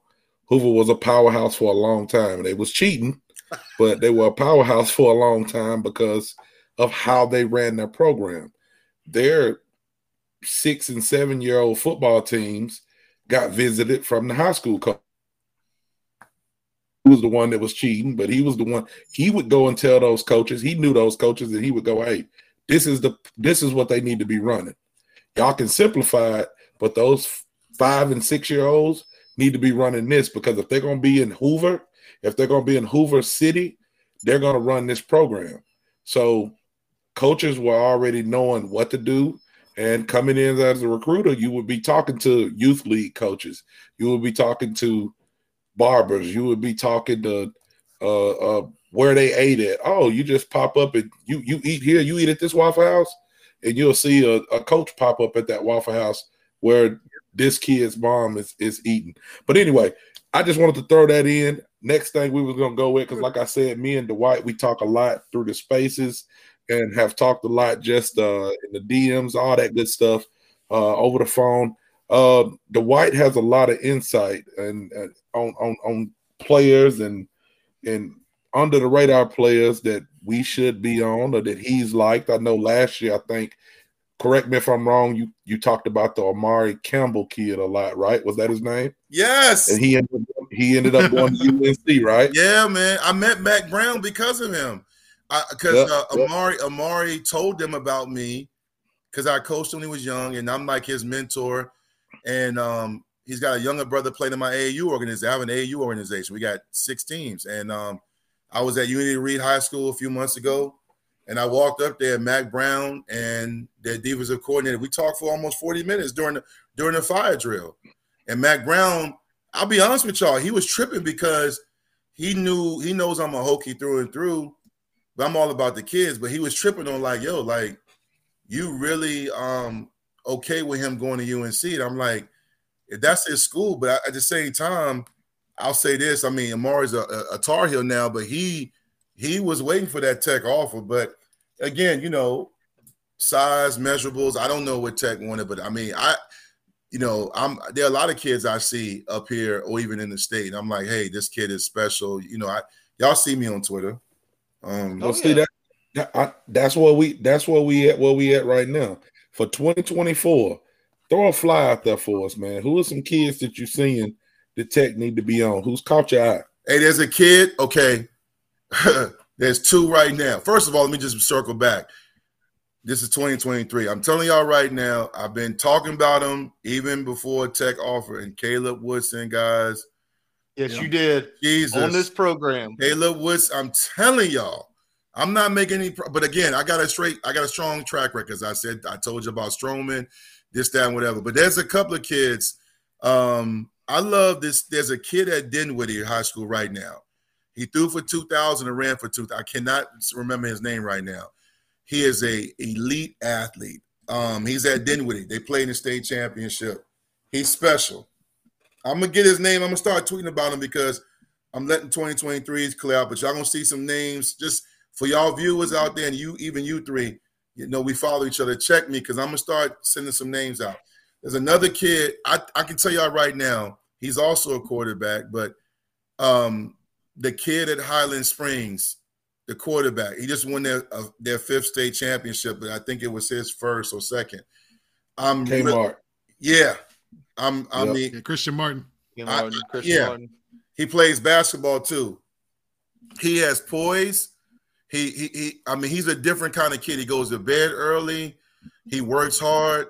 He's a Tech kind of kid. I just think. Let me get you to. Go ahead. I want to get you the name.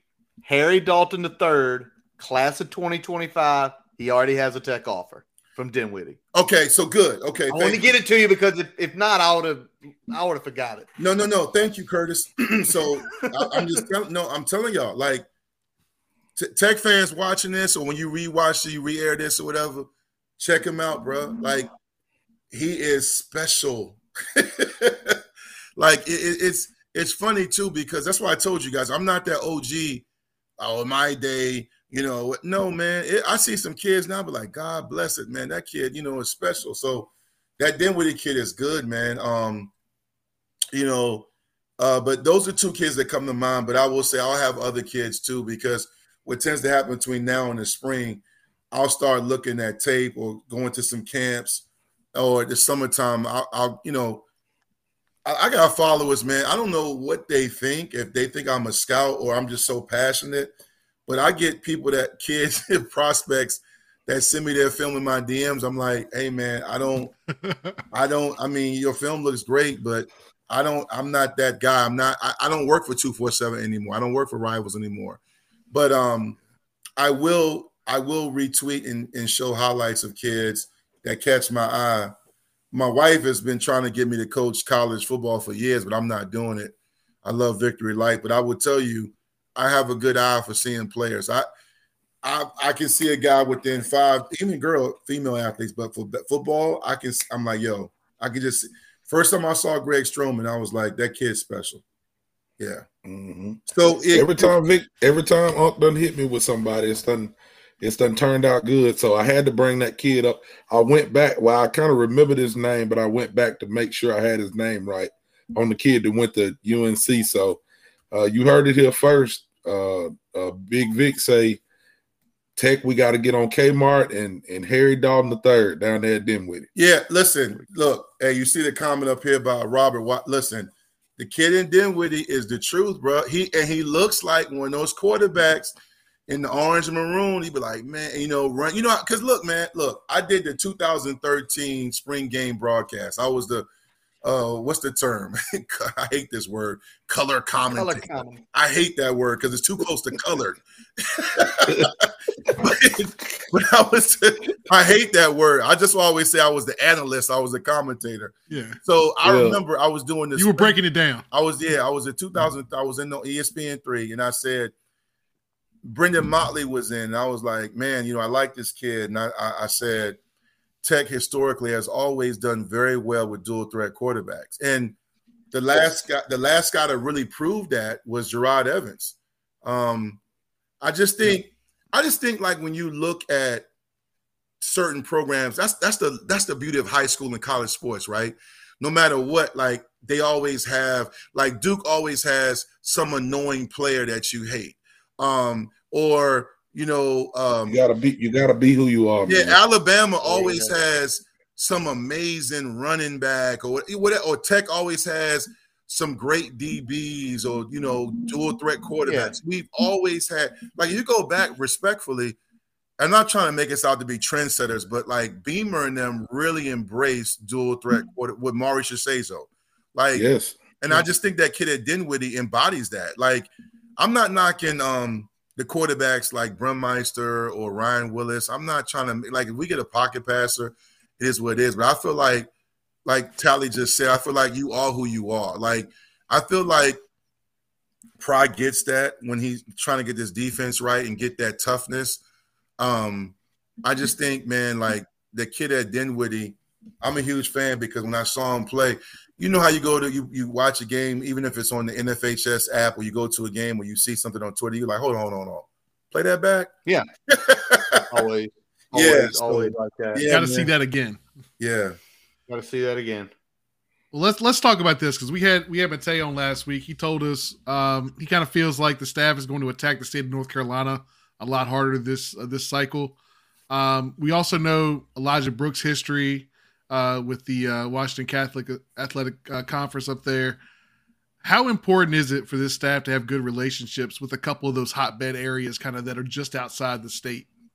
I've always thought Carolina, even though that state is known for basketball because of all the schools, I think at the end of the day, there's always been talent down there, and we've really locked it in. Even when Mac Brown first got to Carolina, with the guys we talked about earlier, with Trey Turner, Hendon Hooker, and all of that. But I will tell you, the WCAC is probably, in my humble opinion, more important because that conference in football and basketball is just like crazy loaded with talent.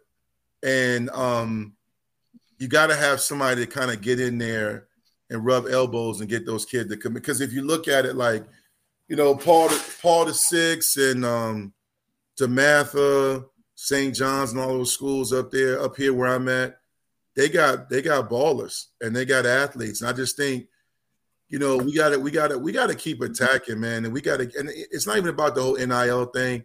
It's really about just building on the culture you establish and getting guys like our brand right now needs to keep improving. And I think your brand improves when you have players where kids and fans across the state and across the country can identify with. Like when you watch the documentary on Virginia Tech and Michael Vick, you saw those late 90s rappers like Noriega and Wu-Tang and all of them talking about they were Tech fans because Michael Vick had them on the map and everybody was talking about Mike. But it wasn't about Mike. It was about Corey Moore and their attitude and how like the Beamer documentary I was part of with, Brandon Flowers talking about when you saw Tech play, you saw like trash talk and attitude. The WCAC has players like that. Like they have kids that, don't get it twisted because it's a Catholic private school district. Those kids are going there because they're coming from Southeast DC and PG County to get out the hood. I'm not trying to make it like Dion said. I'm not trying to tell you that you got to get kids from the hood. I'm just saying, like, let me just be honest with y'all because I keep it real. You got to get some goons that also want to get in the street. We got to get. Look, man. Let me take y'all back down memory lane, man. People don't remember this, but the ACC did not want us in the conference because Virginia Tech was known to be very outspoken, come in, take over your stadium. We were very aggressive. You had Ranya Whitaker and Jimmy Williams and all those guys.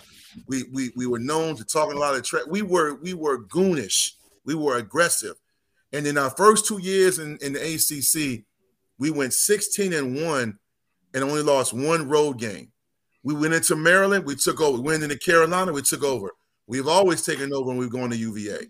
We went into every place and we took over. And that starts with your recruiting, when you get guys like Antonio Freeman from Baltimore City, Josh Morgan from Southeast DC, Jason Worlds from New Jersey, right? You get those guys that are aggressive. Beamer called it intelligent recklessness, right? Yep. I remember I used to be like, yo, Beams is on one, bro. Like I was a young and I was a red shirt. I'm like, man, what the hell is intelligent recklessness? And then I saw J.C. Price, Cornell Brown. Shout out to my guys from Lynchburg because even that's another place. Like Andre Kendrick, Carl Bradley, Cornell Brown, those guys from the LBC, a.k.a. Lynchburg, they were dogs. Like you got to get guys like that. Like Cornell Brown, y'all see him now. His nickname at Tech was Monster. That was his nickname, Monster. He didn't comb his hair. He just hair just was out, man, and he was an animal, man. And Hank Coleman, you had those guys from 804 boys. I can keep going on. I'm not going to blow your show up with all these names dropping. I'm just saying that. Oh, we love that. I get nostalgic because I know what Tech is, and I'm not trying to have a mic drop moment. I know what Virginia Tech is supposed to look like. Yep. You know what I'm saying? Like I know what 100%. Tech is supposed to look like, right? So I think when you got people that come in that want to make it look like what they think, it ain't gonna work. You know what I'm saying? So like if I went to visit Tally, or if I came and hung out with you, B, where you live, the first thing I'm gonna do if I stay with you for a month or if I'm hanging out with you, I'm gonna look, listen, and learn. I'm not gonna come in saying, well, why don't we park here? Why are we eating here? Why don't you? I remember Snoop Dogg told a story about Nas when he came out to LA to holler at him. And he said they were getting ready to run up on him because he was wearing red. And they were like, nah, man, Nas is my guy. And he was like, oh, they were like, okay. Because Nas didn't know. You know what I'm saying? And that's the concept I'm talking about. It's like small things. Like, I'm not trying to pick on Fuente, but when Fuente was in Blacksburg, his 5-6 years he was there, right? How many commercials in Southwest Virginia did you see him on? How many billboards did you see him on? Nothing, right? There was no connection. There was no connection. Let me tell you about connections. Let me tell you something. This is a small little hustle move. Beamer had several guys on the team that were walk-ons that were from Christiansburg High School and Blacksburg High School. and even Pulaski. Now, I'm not trying to dog those guys because those are my teammates and brothers.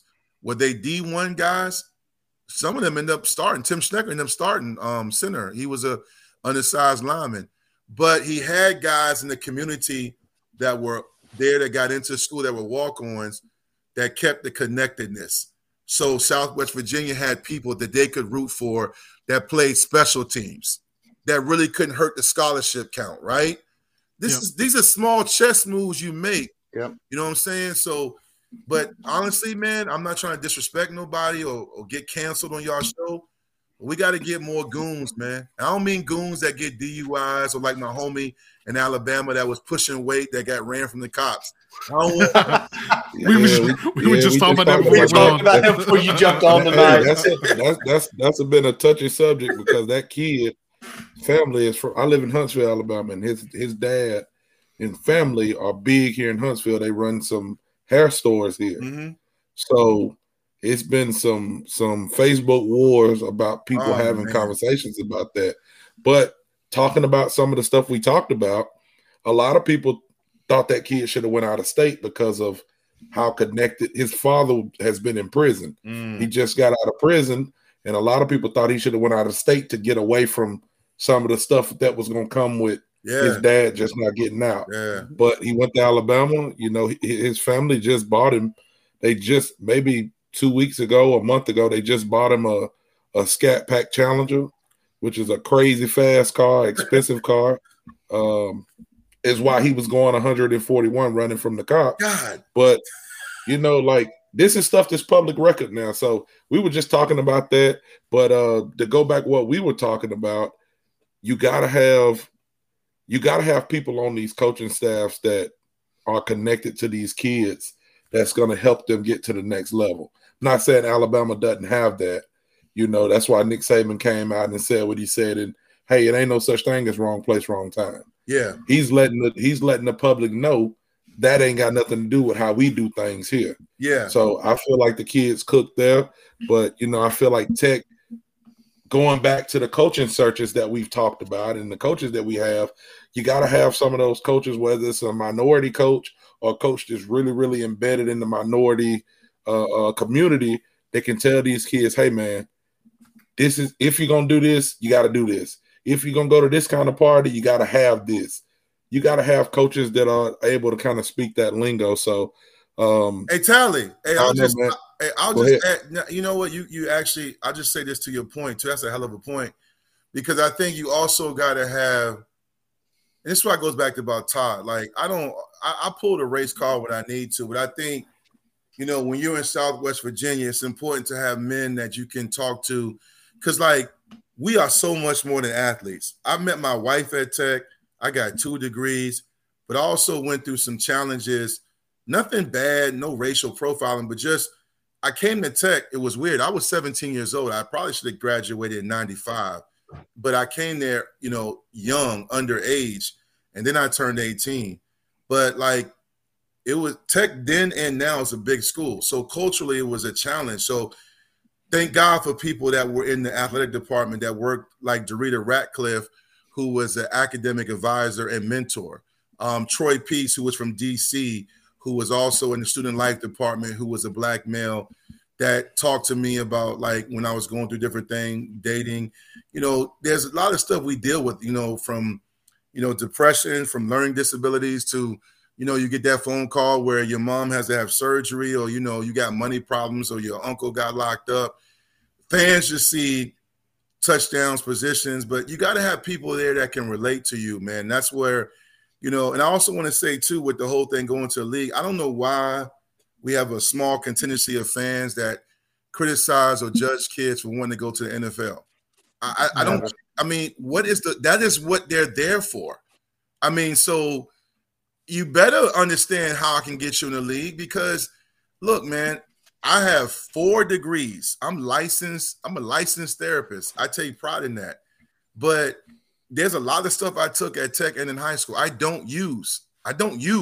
So, you know, everyone's not there. And I have friends that do not have degrees, that make 6 figures, that live very well, that are blue collar, that can come in and put down new carpet and fix your ceiling fan, and they're very intelligent.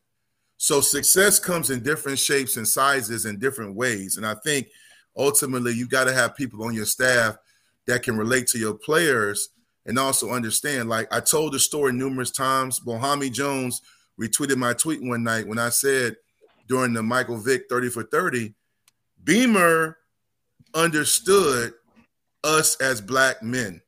He understood y'all need to go to the Million Man March. What can I do? Do you need a plane? Do you need a bus?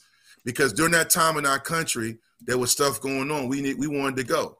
And we still won the Sugar Bowl that year and won 11 games. So my point being is that it's not always about recruiting and getting the positions. It's also being able to deal with stuff. Even when I talk about relationships, man, because it's not a big deal now, but I mean, even when you're dating girls, you're dating outside your race, you know, we had guys during that time from Florida that had never seen snow. You know, I had several guys on my team that went to rehab for alcoholism. This is stuff y'all will never know, but this is stuff that those coaches helped those young men get through, and they ended up being better for it. So I didn't mean to go off on my pulpit. You didn't. But I just think these are things that fans just look at: position, player, wins, recruiting. And recruiting is so much more because a mother or auntie or a grandmother or a mom and dad are sending their son and daughters for the female sports to a big Power 5 school for 3 to 5 years and say, I need you to make sure my kid does not leave with charges or any unexpected children, okay? I need you to be able to make sure his ass gets to class, you know? So that's what the coaching staff and recruiting is about. It ain't just about having guys. It's a whole lot of trust. Got to have a whole lot of trust. Dwight, you do it every time you come on here with us, is you paint the picture that it is a lot of small pieces. Like you mentioned, having the local guys, but you've also, like you just said with Frank understood what being a black male was in this country when he was coaching. Yeah. He made sure y'all understood that he understood. Yes. And, you know, and that's one of the bigger parts, is making sure that it's related, it's discussed, it's brought to the public point. We talk about the rah-rah stuff. The stuff you're talking about is the stuff behind closed doors. You're talking about having the right people on staff that, you know, I looked at the staff while you were mentioning that. You've got like a Deeb, you've got Glenwood Furby, you've got these guys who come from these different places, who come from these different backgrounds. So when they see a young guy who maybe is on their team having some struggles, he can sit right next to him. Let's talk. I know where you're from. I know probably what your struggles are. Let's get to where you're feeling better about it. Yep. Let's get the class schedule right. Let's figure out what you want to major in. Let's figure out how we're going to do it on the field. Let's figure out the personal issues. And I'm going to put this up right here. This is our buddy, Coach Compton. It's that. It's relationships. It's relationships. It's relationships. It's all about the relationships. It's why I love doing this podcast for a long time with Brian. It's why we brought Tally in as well. Relationships. We have great relationships. We love having you on because we have such a good relationship with you. You're easy to talk to. You know we're going to throw good questions. You know we're not going to go fucking stupid. You know we're not going to ask dumbass questions. Because if we asked stupid questions 2 years ago when you first came on, the message back to Brian the next year would have been, nah, I'm busy that night. Sorry. But instead, we don't. And we let you have the floor. But I know we're in a tighter window because you told us you got to kick out of here early. We got 3 more questions. Okay. And these are fun ones. I really like, though, that we hit that seriousness piece, though, man, because definitely. It's great to hear it. But can we ask you the 3 fun questions before we let you go tonight? Okay, let's do it. Callie, you got a first one here. Yeah, we're gonna go with, like he said, with some fun stuff. And I know it's gonna be hard, but you gotta narrow it down here. He ain't gonna narrow it down. He's gonna get you. He got to 3 most underappreciated Hokies all time. Oh my God! I thought y'all said it was gonna be fun. Underappreciated, man. I mean, fun in a nerve-wracking way. All time. Oh my God! Throwing names out, and you got like a minute to think about it. You on the clock. We got to revisit this next time I'm on because I know. Well, name us just some of them. No. So I'm just telling y'all. Y'all know I'm happily married. My wife is my homegirl, my best friend. she just walked in here and she is going to say, you didn't say him. So I'm just going to I'm just going to tell y'all this, man. We gave you homework later, right? Yeah. She's gonna give you some homework later. Myron Newsom comes to mind. Yeah. Myron Newsom wore number 55. He went to Butler Junior College. And I feel like when Bud Foster would tell you, arguably he's the best linebacker he ever coached. And you think about the linebackers that's come through Blacksburg. Yeah. Yes. He played at Hampton High School with me. His son is Daz Newsom. His other son is Deion Newsom. He's also related to Tyler Wilson, who was a Virginia Tech Hokie, and also James Wilson, who played Tennessee. But he came in and embodied what that backer position was. I mean, I think he's always going to be forgotten about because social media. He was only at Tech for 2 years, but he led Tech to a Sugar Bowl championship bowl game win, and also a 96 Orange Bowl appearance against Nebraska and 2 conference championships. And I also think, he was critical in setting the tone. He played with George Del Rico and Toni Morrison. There's another one, George Del Rico. Yeah, and George Del Rico's underappreciated, man. Yeah, he is. That's why I said this is actually a tough question. That's a tough question. Because I know you got plenty of them. And I'm gonna get off here. Another underappreciated guy would probably be. I was going to say, this is going to sound funny, but I want to say Shane Graham, because Shane Graham is one of those guys because he's very well spoken on Twitter. He coaches college. He was at Florida. He was trying to get back at Tech. But I think we appreciate him for the miracle in Morgantown with him and Mike in that kick. But you got to understand something. If Beamer ball and special teams were so big, and this is a two-parter, Jimmy Kibble and Shane Graham, because Jimmy Kibble was a punter and he was not as known, but they came in together around that same time. I think Jimmy Kibble might have been a year older, but Shane Graham, his kicks, and he was clutch at the right time. And we don't look at field goal kickers. I know we had some great ones since him, Brandon Pace and other guys like that. But I just think, there's some guys that he's talked about for that kick, but what he did in Blacksburg during his time there is remarkable. And then, again, I got a few more. Any fullback, Cullen Hawkins, Jared Ferguson, any fullback, Jared Ferguson. My wife is clapping right now. She's like, Jared Ferguson is the strength coach at Tech now. But honestly, guys, I know our younger fans like, who are these guys? Jared Ferguson. Not just the look at the run against Syracuse when he had one shoe on, but also what he did against Wally Rayner, who was one of the best linebackers in UVA history. Just a phenomenal fullback. He was physical, and he was actually a running back. He was a walk-on that earned a scholarship, ended up being one of the best fullback. And that's a position that is pretty much dead in the NFL, college, and high school. Like fullbacks, it's H-backs now, and I'm trying to think about somebody more modern. Well, I always sit here and I think Vegas Robinson. Oh, Vegas was an underappreciated linebacker. Yes. Man. He was a hell of a linebacker. Yes.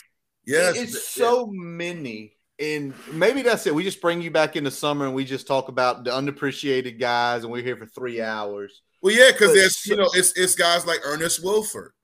I mean, it's just so many guys, man. I'll tell you one. My wife I'm still in her. She just takes you. Brian Randall. Oh yeah. Let me tell y'all something because hey, I'm gonna throw one out. I'm gonna throw one out too. Ooh. Dwight Vick. If Dwight Vick don't ever go to Tech, do we ever get the Michael Vick and the Marcus Vick? I'm just saying. Yeah, that's a good point, man. That's a good point. I every time I see does Beam, it happen? I say Beam, I say, yo, where's my Hokie handshake, bro? He's like, get out of here. Get out of here. Yeah, but what's funny too, man, because Mike always says, I remember I had to flex on somebody because they were talking about Mike when it came to Tech with the NIL, and Mike will tell you I'm a big reason why he came to Tech. Donovan McNabb and I aren't friends. We know each other. We've been around each other, but we're not friends. But I remember I saw him on TV one day saying, "I thought I had Mike," and I'm like, "You weren't gonna beat me in recruiting. I can recruit." Nah, he won't gonna be cousin recruiting. Nah, but I appreciate that, Tally. I appreciate that, man.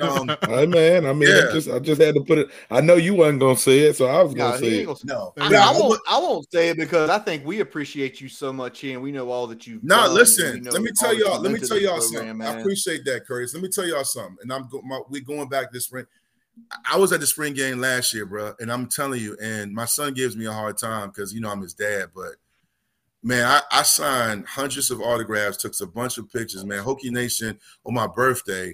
I mean, the fans show me love like I got like a TD reception record at Tech. I was an offensive lineman, but I go into like different places and kids come up to me. I sign balls. That's why I tell you, man, you choose the right university. I played 20-something years ago, and I have a lot of people who rock with me hard. And that's a blessing, and shout out to Hokie Nation. And just real quick, and then we can wrap up with the other two questions, but I want to finish my point about Brian Randall. I was always a huge Brian Randall fan because it was tough to come after Mike and then his brother come behind you.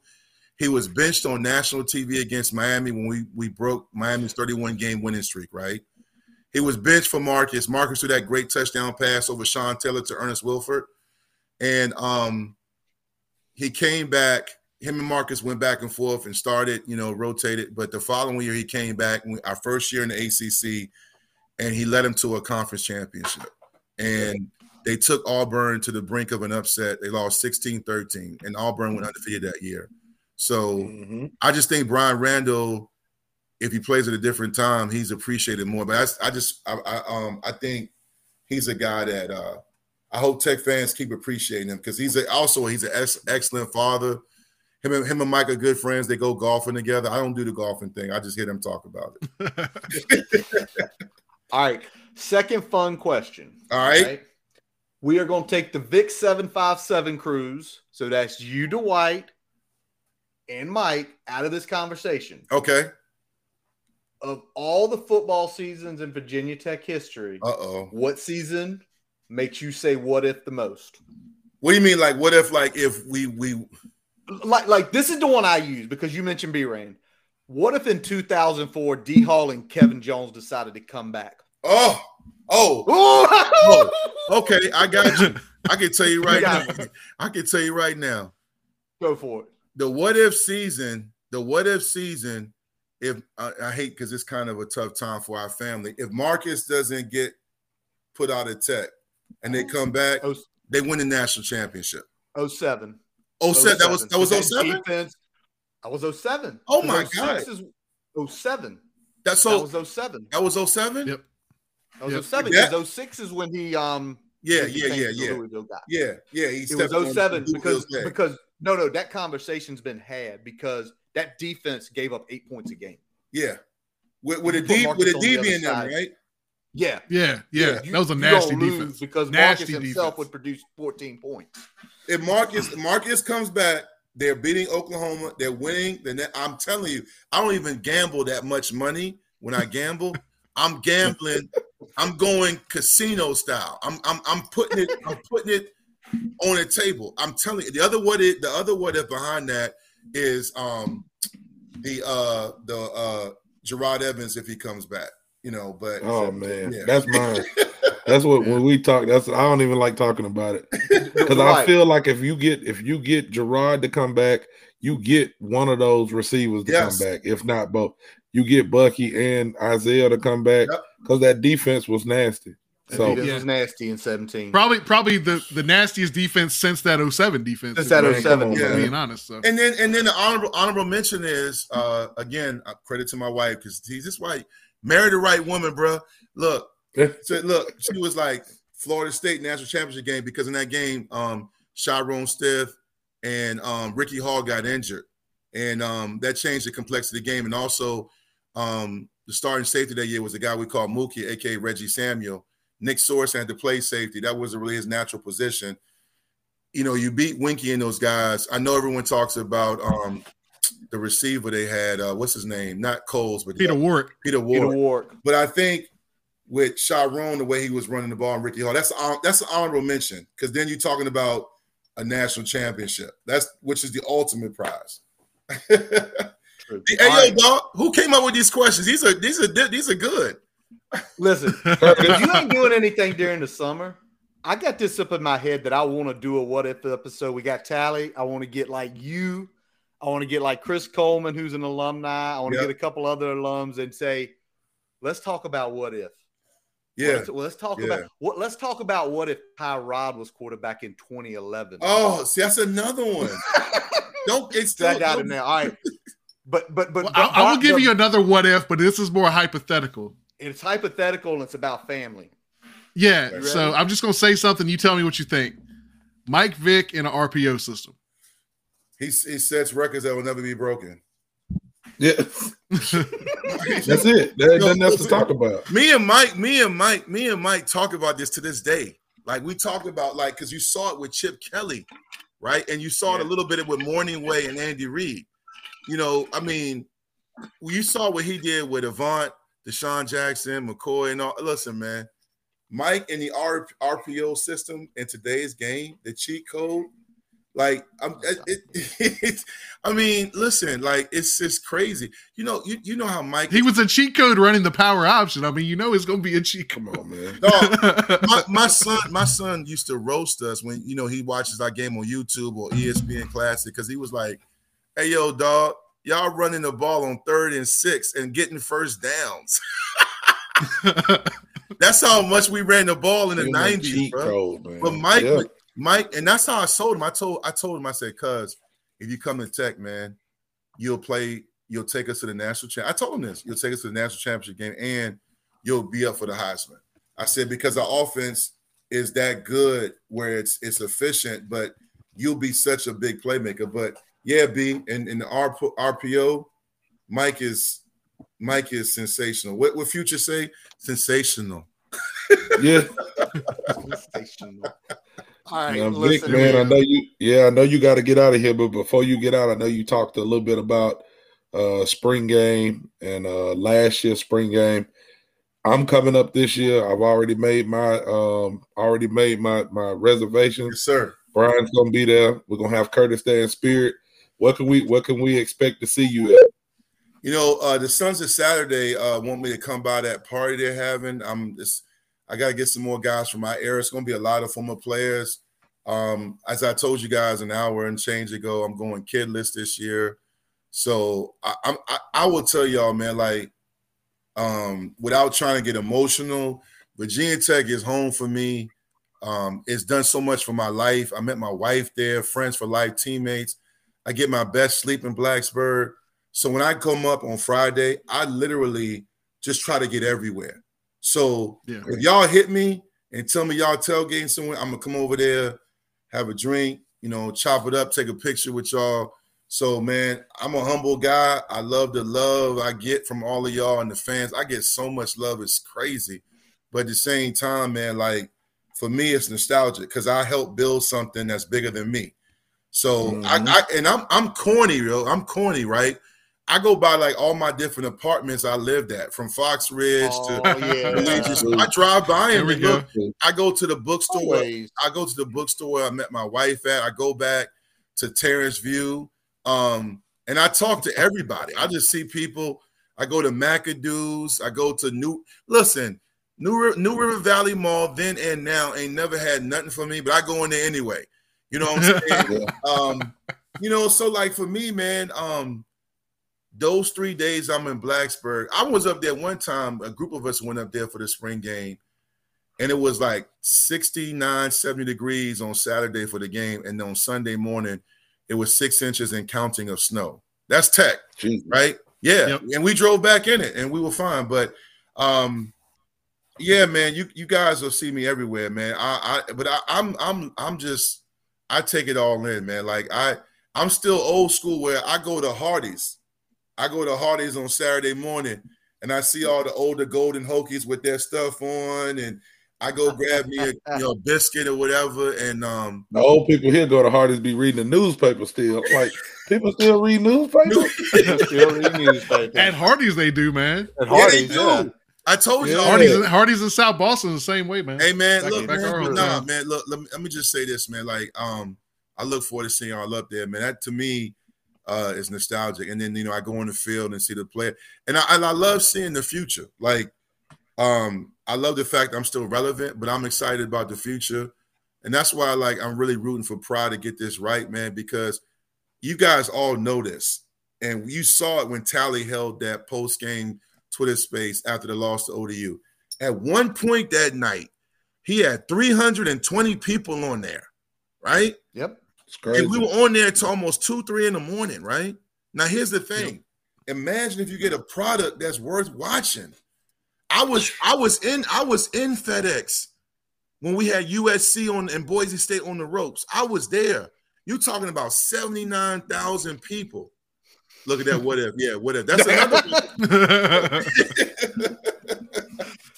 But anyway, well, I'm sorry, guys. I get going. I get passionate. I'm so sorry. No. Yeah. We just went 2 hours, and it's been fun. It's been informative. We love your stories, Dwight. We love man. You don't even know.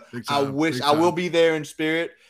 But as Tally, and we've said it, we're fathers. I've got 2 kids playing baseball. 1 kid's doing the school play. I can't leave mama here with the baby and all the boys doing all that stuff, or I just can't do it. One of those years, they're going to get older. They're going to age out. Hey, you're going to be like Dwight rolling kidless. Yeah. I'm going to be rolling kidless. Hey, let me tell y'all something. As fathers and uncles, I'm going to tell y'all something. You know I'm a passionate person. I'm full of love and passion. Love those moments, bro. Love your sons and daughters. Yep. Hug your children. Exactly. Let me tell y'all something. Hug your children, even when they piss you off, man. Appreciate that life. Shout out to my man, Derek Smith, one of my best friends battling cancer right now. So he got 2 beautiful daughters. He called me when he first found out because, you know, what hit him was he didn't want to not be around his daughters. So don't worry about you can't be to the spring game because you're going to be with your kids. Like, I've learned over the years, man, to appreciate life and my kids and my friends and my family more than anything. Because the older you get in life, the more you realize, man, at any moment, it could be your last breath. So, you know what I'm saying? Hey, look, and shout out to y'all, man. I love y'all. Tally, I'm glad y'all added him. Tally's my dude. Be encouraging. Yes, sir. I appreciate this. You guys know during the last 2, 3, I jump on here, add a comment here. Hey, I love what y'all do, man. I appreciate y'all. Yeah, we appreciate you jumping on, giving the commentary during the other live streams, and obviously love when you can jump on and chop it up with us for 2 hours. Yeah, no, anytime, man. Anytime, man. Keep doing your thing. I know the VT podcast community is bananas, man, but the one thing is most of us rock with each other. You know what I'm saying? Everybody has a different perspective, but at the same time, it's all love, man. I just want us to keep doing it. And I can't wait for the day when we're talking about a conference championship and the potential playoff berth. I am so tired. I am so tired of mediocrity. God knows I am. We all are, man. Yes, sir. It's time to get back. And Tally says he's got this, just his feeling this year. He says he's got this feeling this year. I got some optimism this year, man. You got optimism. I ain't gonna say conference title, but I think some good stuff gonna happen. So that's what's up. Progress. Yes, sir. We're with progress. That wraps up this episode of the Boundary Corner podcast, brought to you by the Main Street Pharmacy in Blacksburg. Go see Jeremy when y'all go to spring game. As we thank our guest, Dwight Vick, for tonight, I'm Curtis Wilson. I'm Brian Siegler. Talibans. Visit our website, boundarycornerbt.com, to listen to all of our episodes, including 2 previous interviews with Mr. Dwight Vick, which was always fun. Also, check out our new launched merchandise shop, Tally. Show them what you got there. I done had ice in this thing for 2 2 days. We still going. We still going. So y'all let us know. Got some shirts, hoodies on there. Take a look at the site. Some fun stuff from our crazy imaginations. And I feel like we need to get together one Saturday and put them together again because we came up with some good stuff that first time. Also, when you're there, Twitter, Facebook, Instagram, subscribe to our YouTube channel, which keeps growing. Go to your favorite podcast source, Spotify, Amazon, Apple Podcasts. We're on them all. Jason Long is our buddy down in the New River Valley, down in Roanoke. He plays us in. He plays us out. He still has no live events right now, but we know he is actually getting in some recording stuff, so he might have something released pretty soon. Check him out on his website, jasonlongmusic.com, where it will link you to all of his music. Spotify, YouTube, and his Facebook pages. We thank you as always for listening. And as always, let's go! Hokies!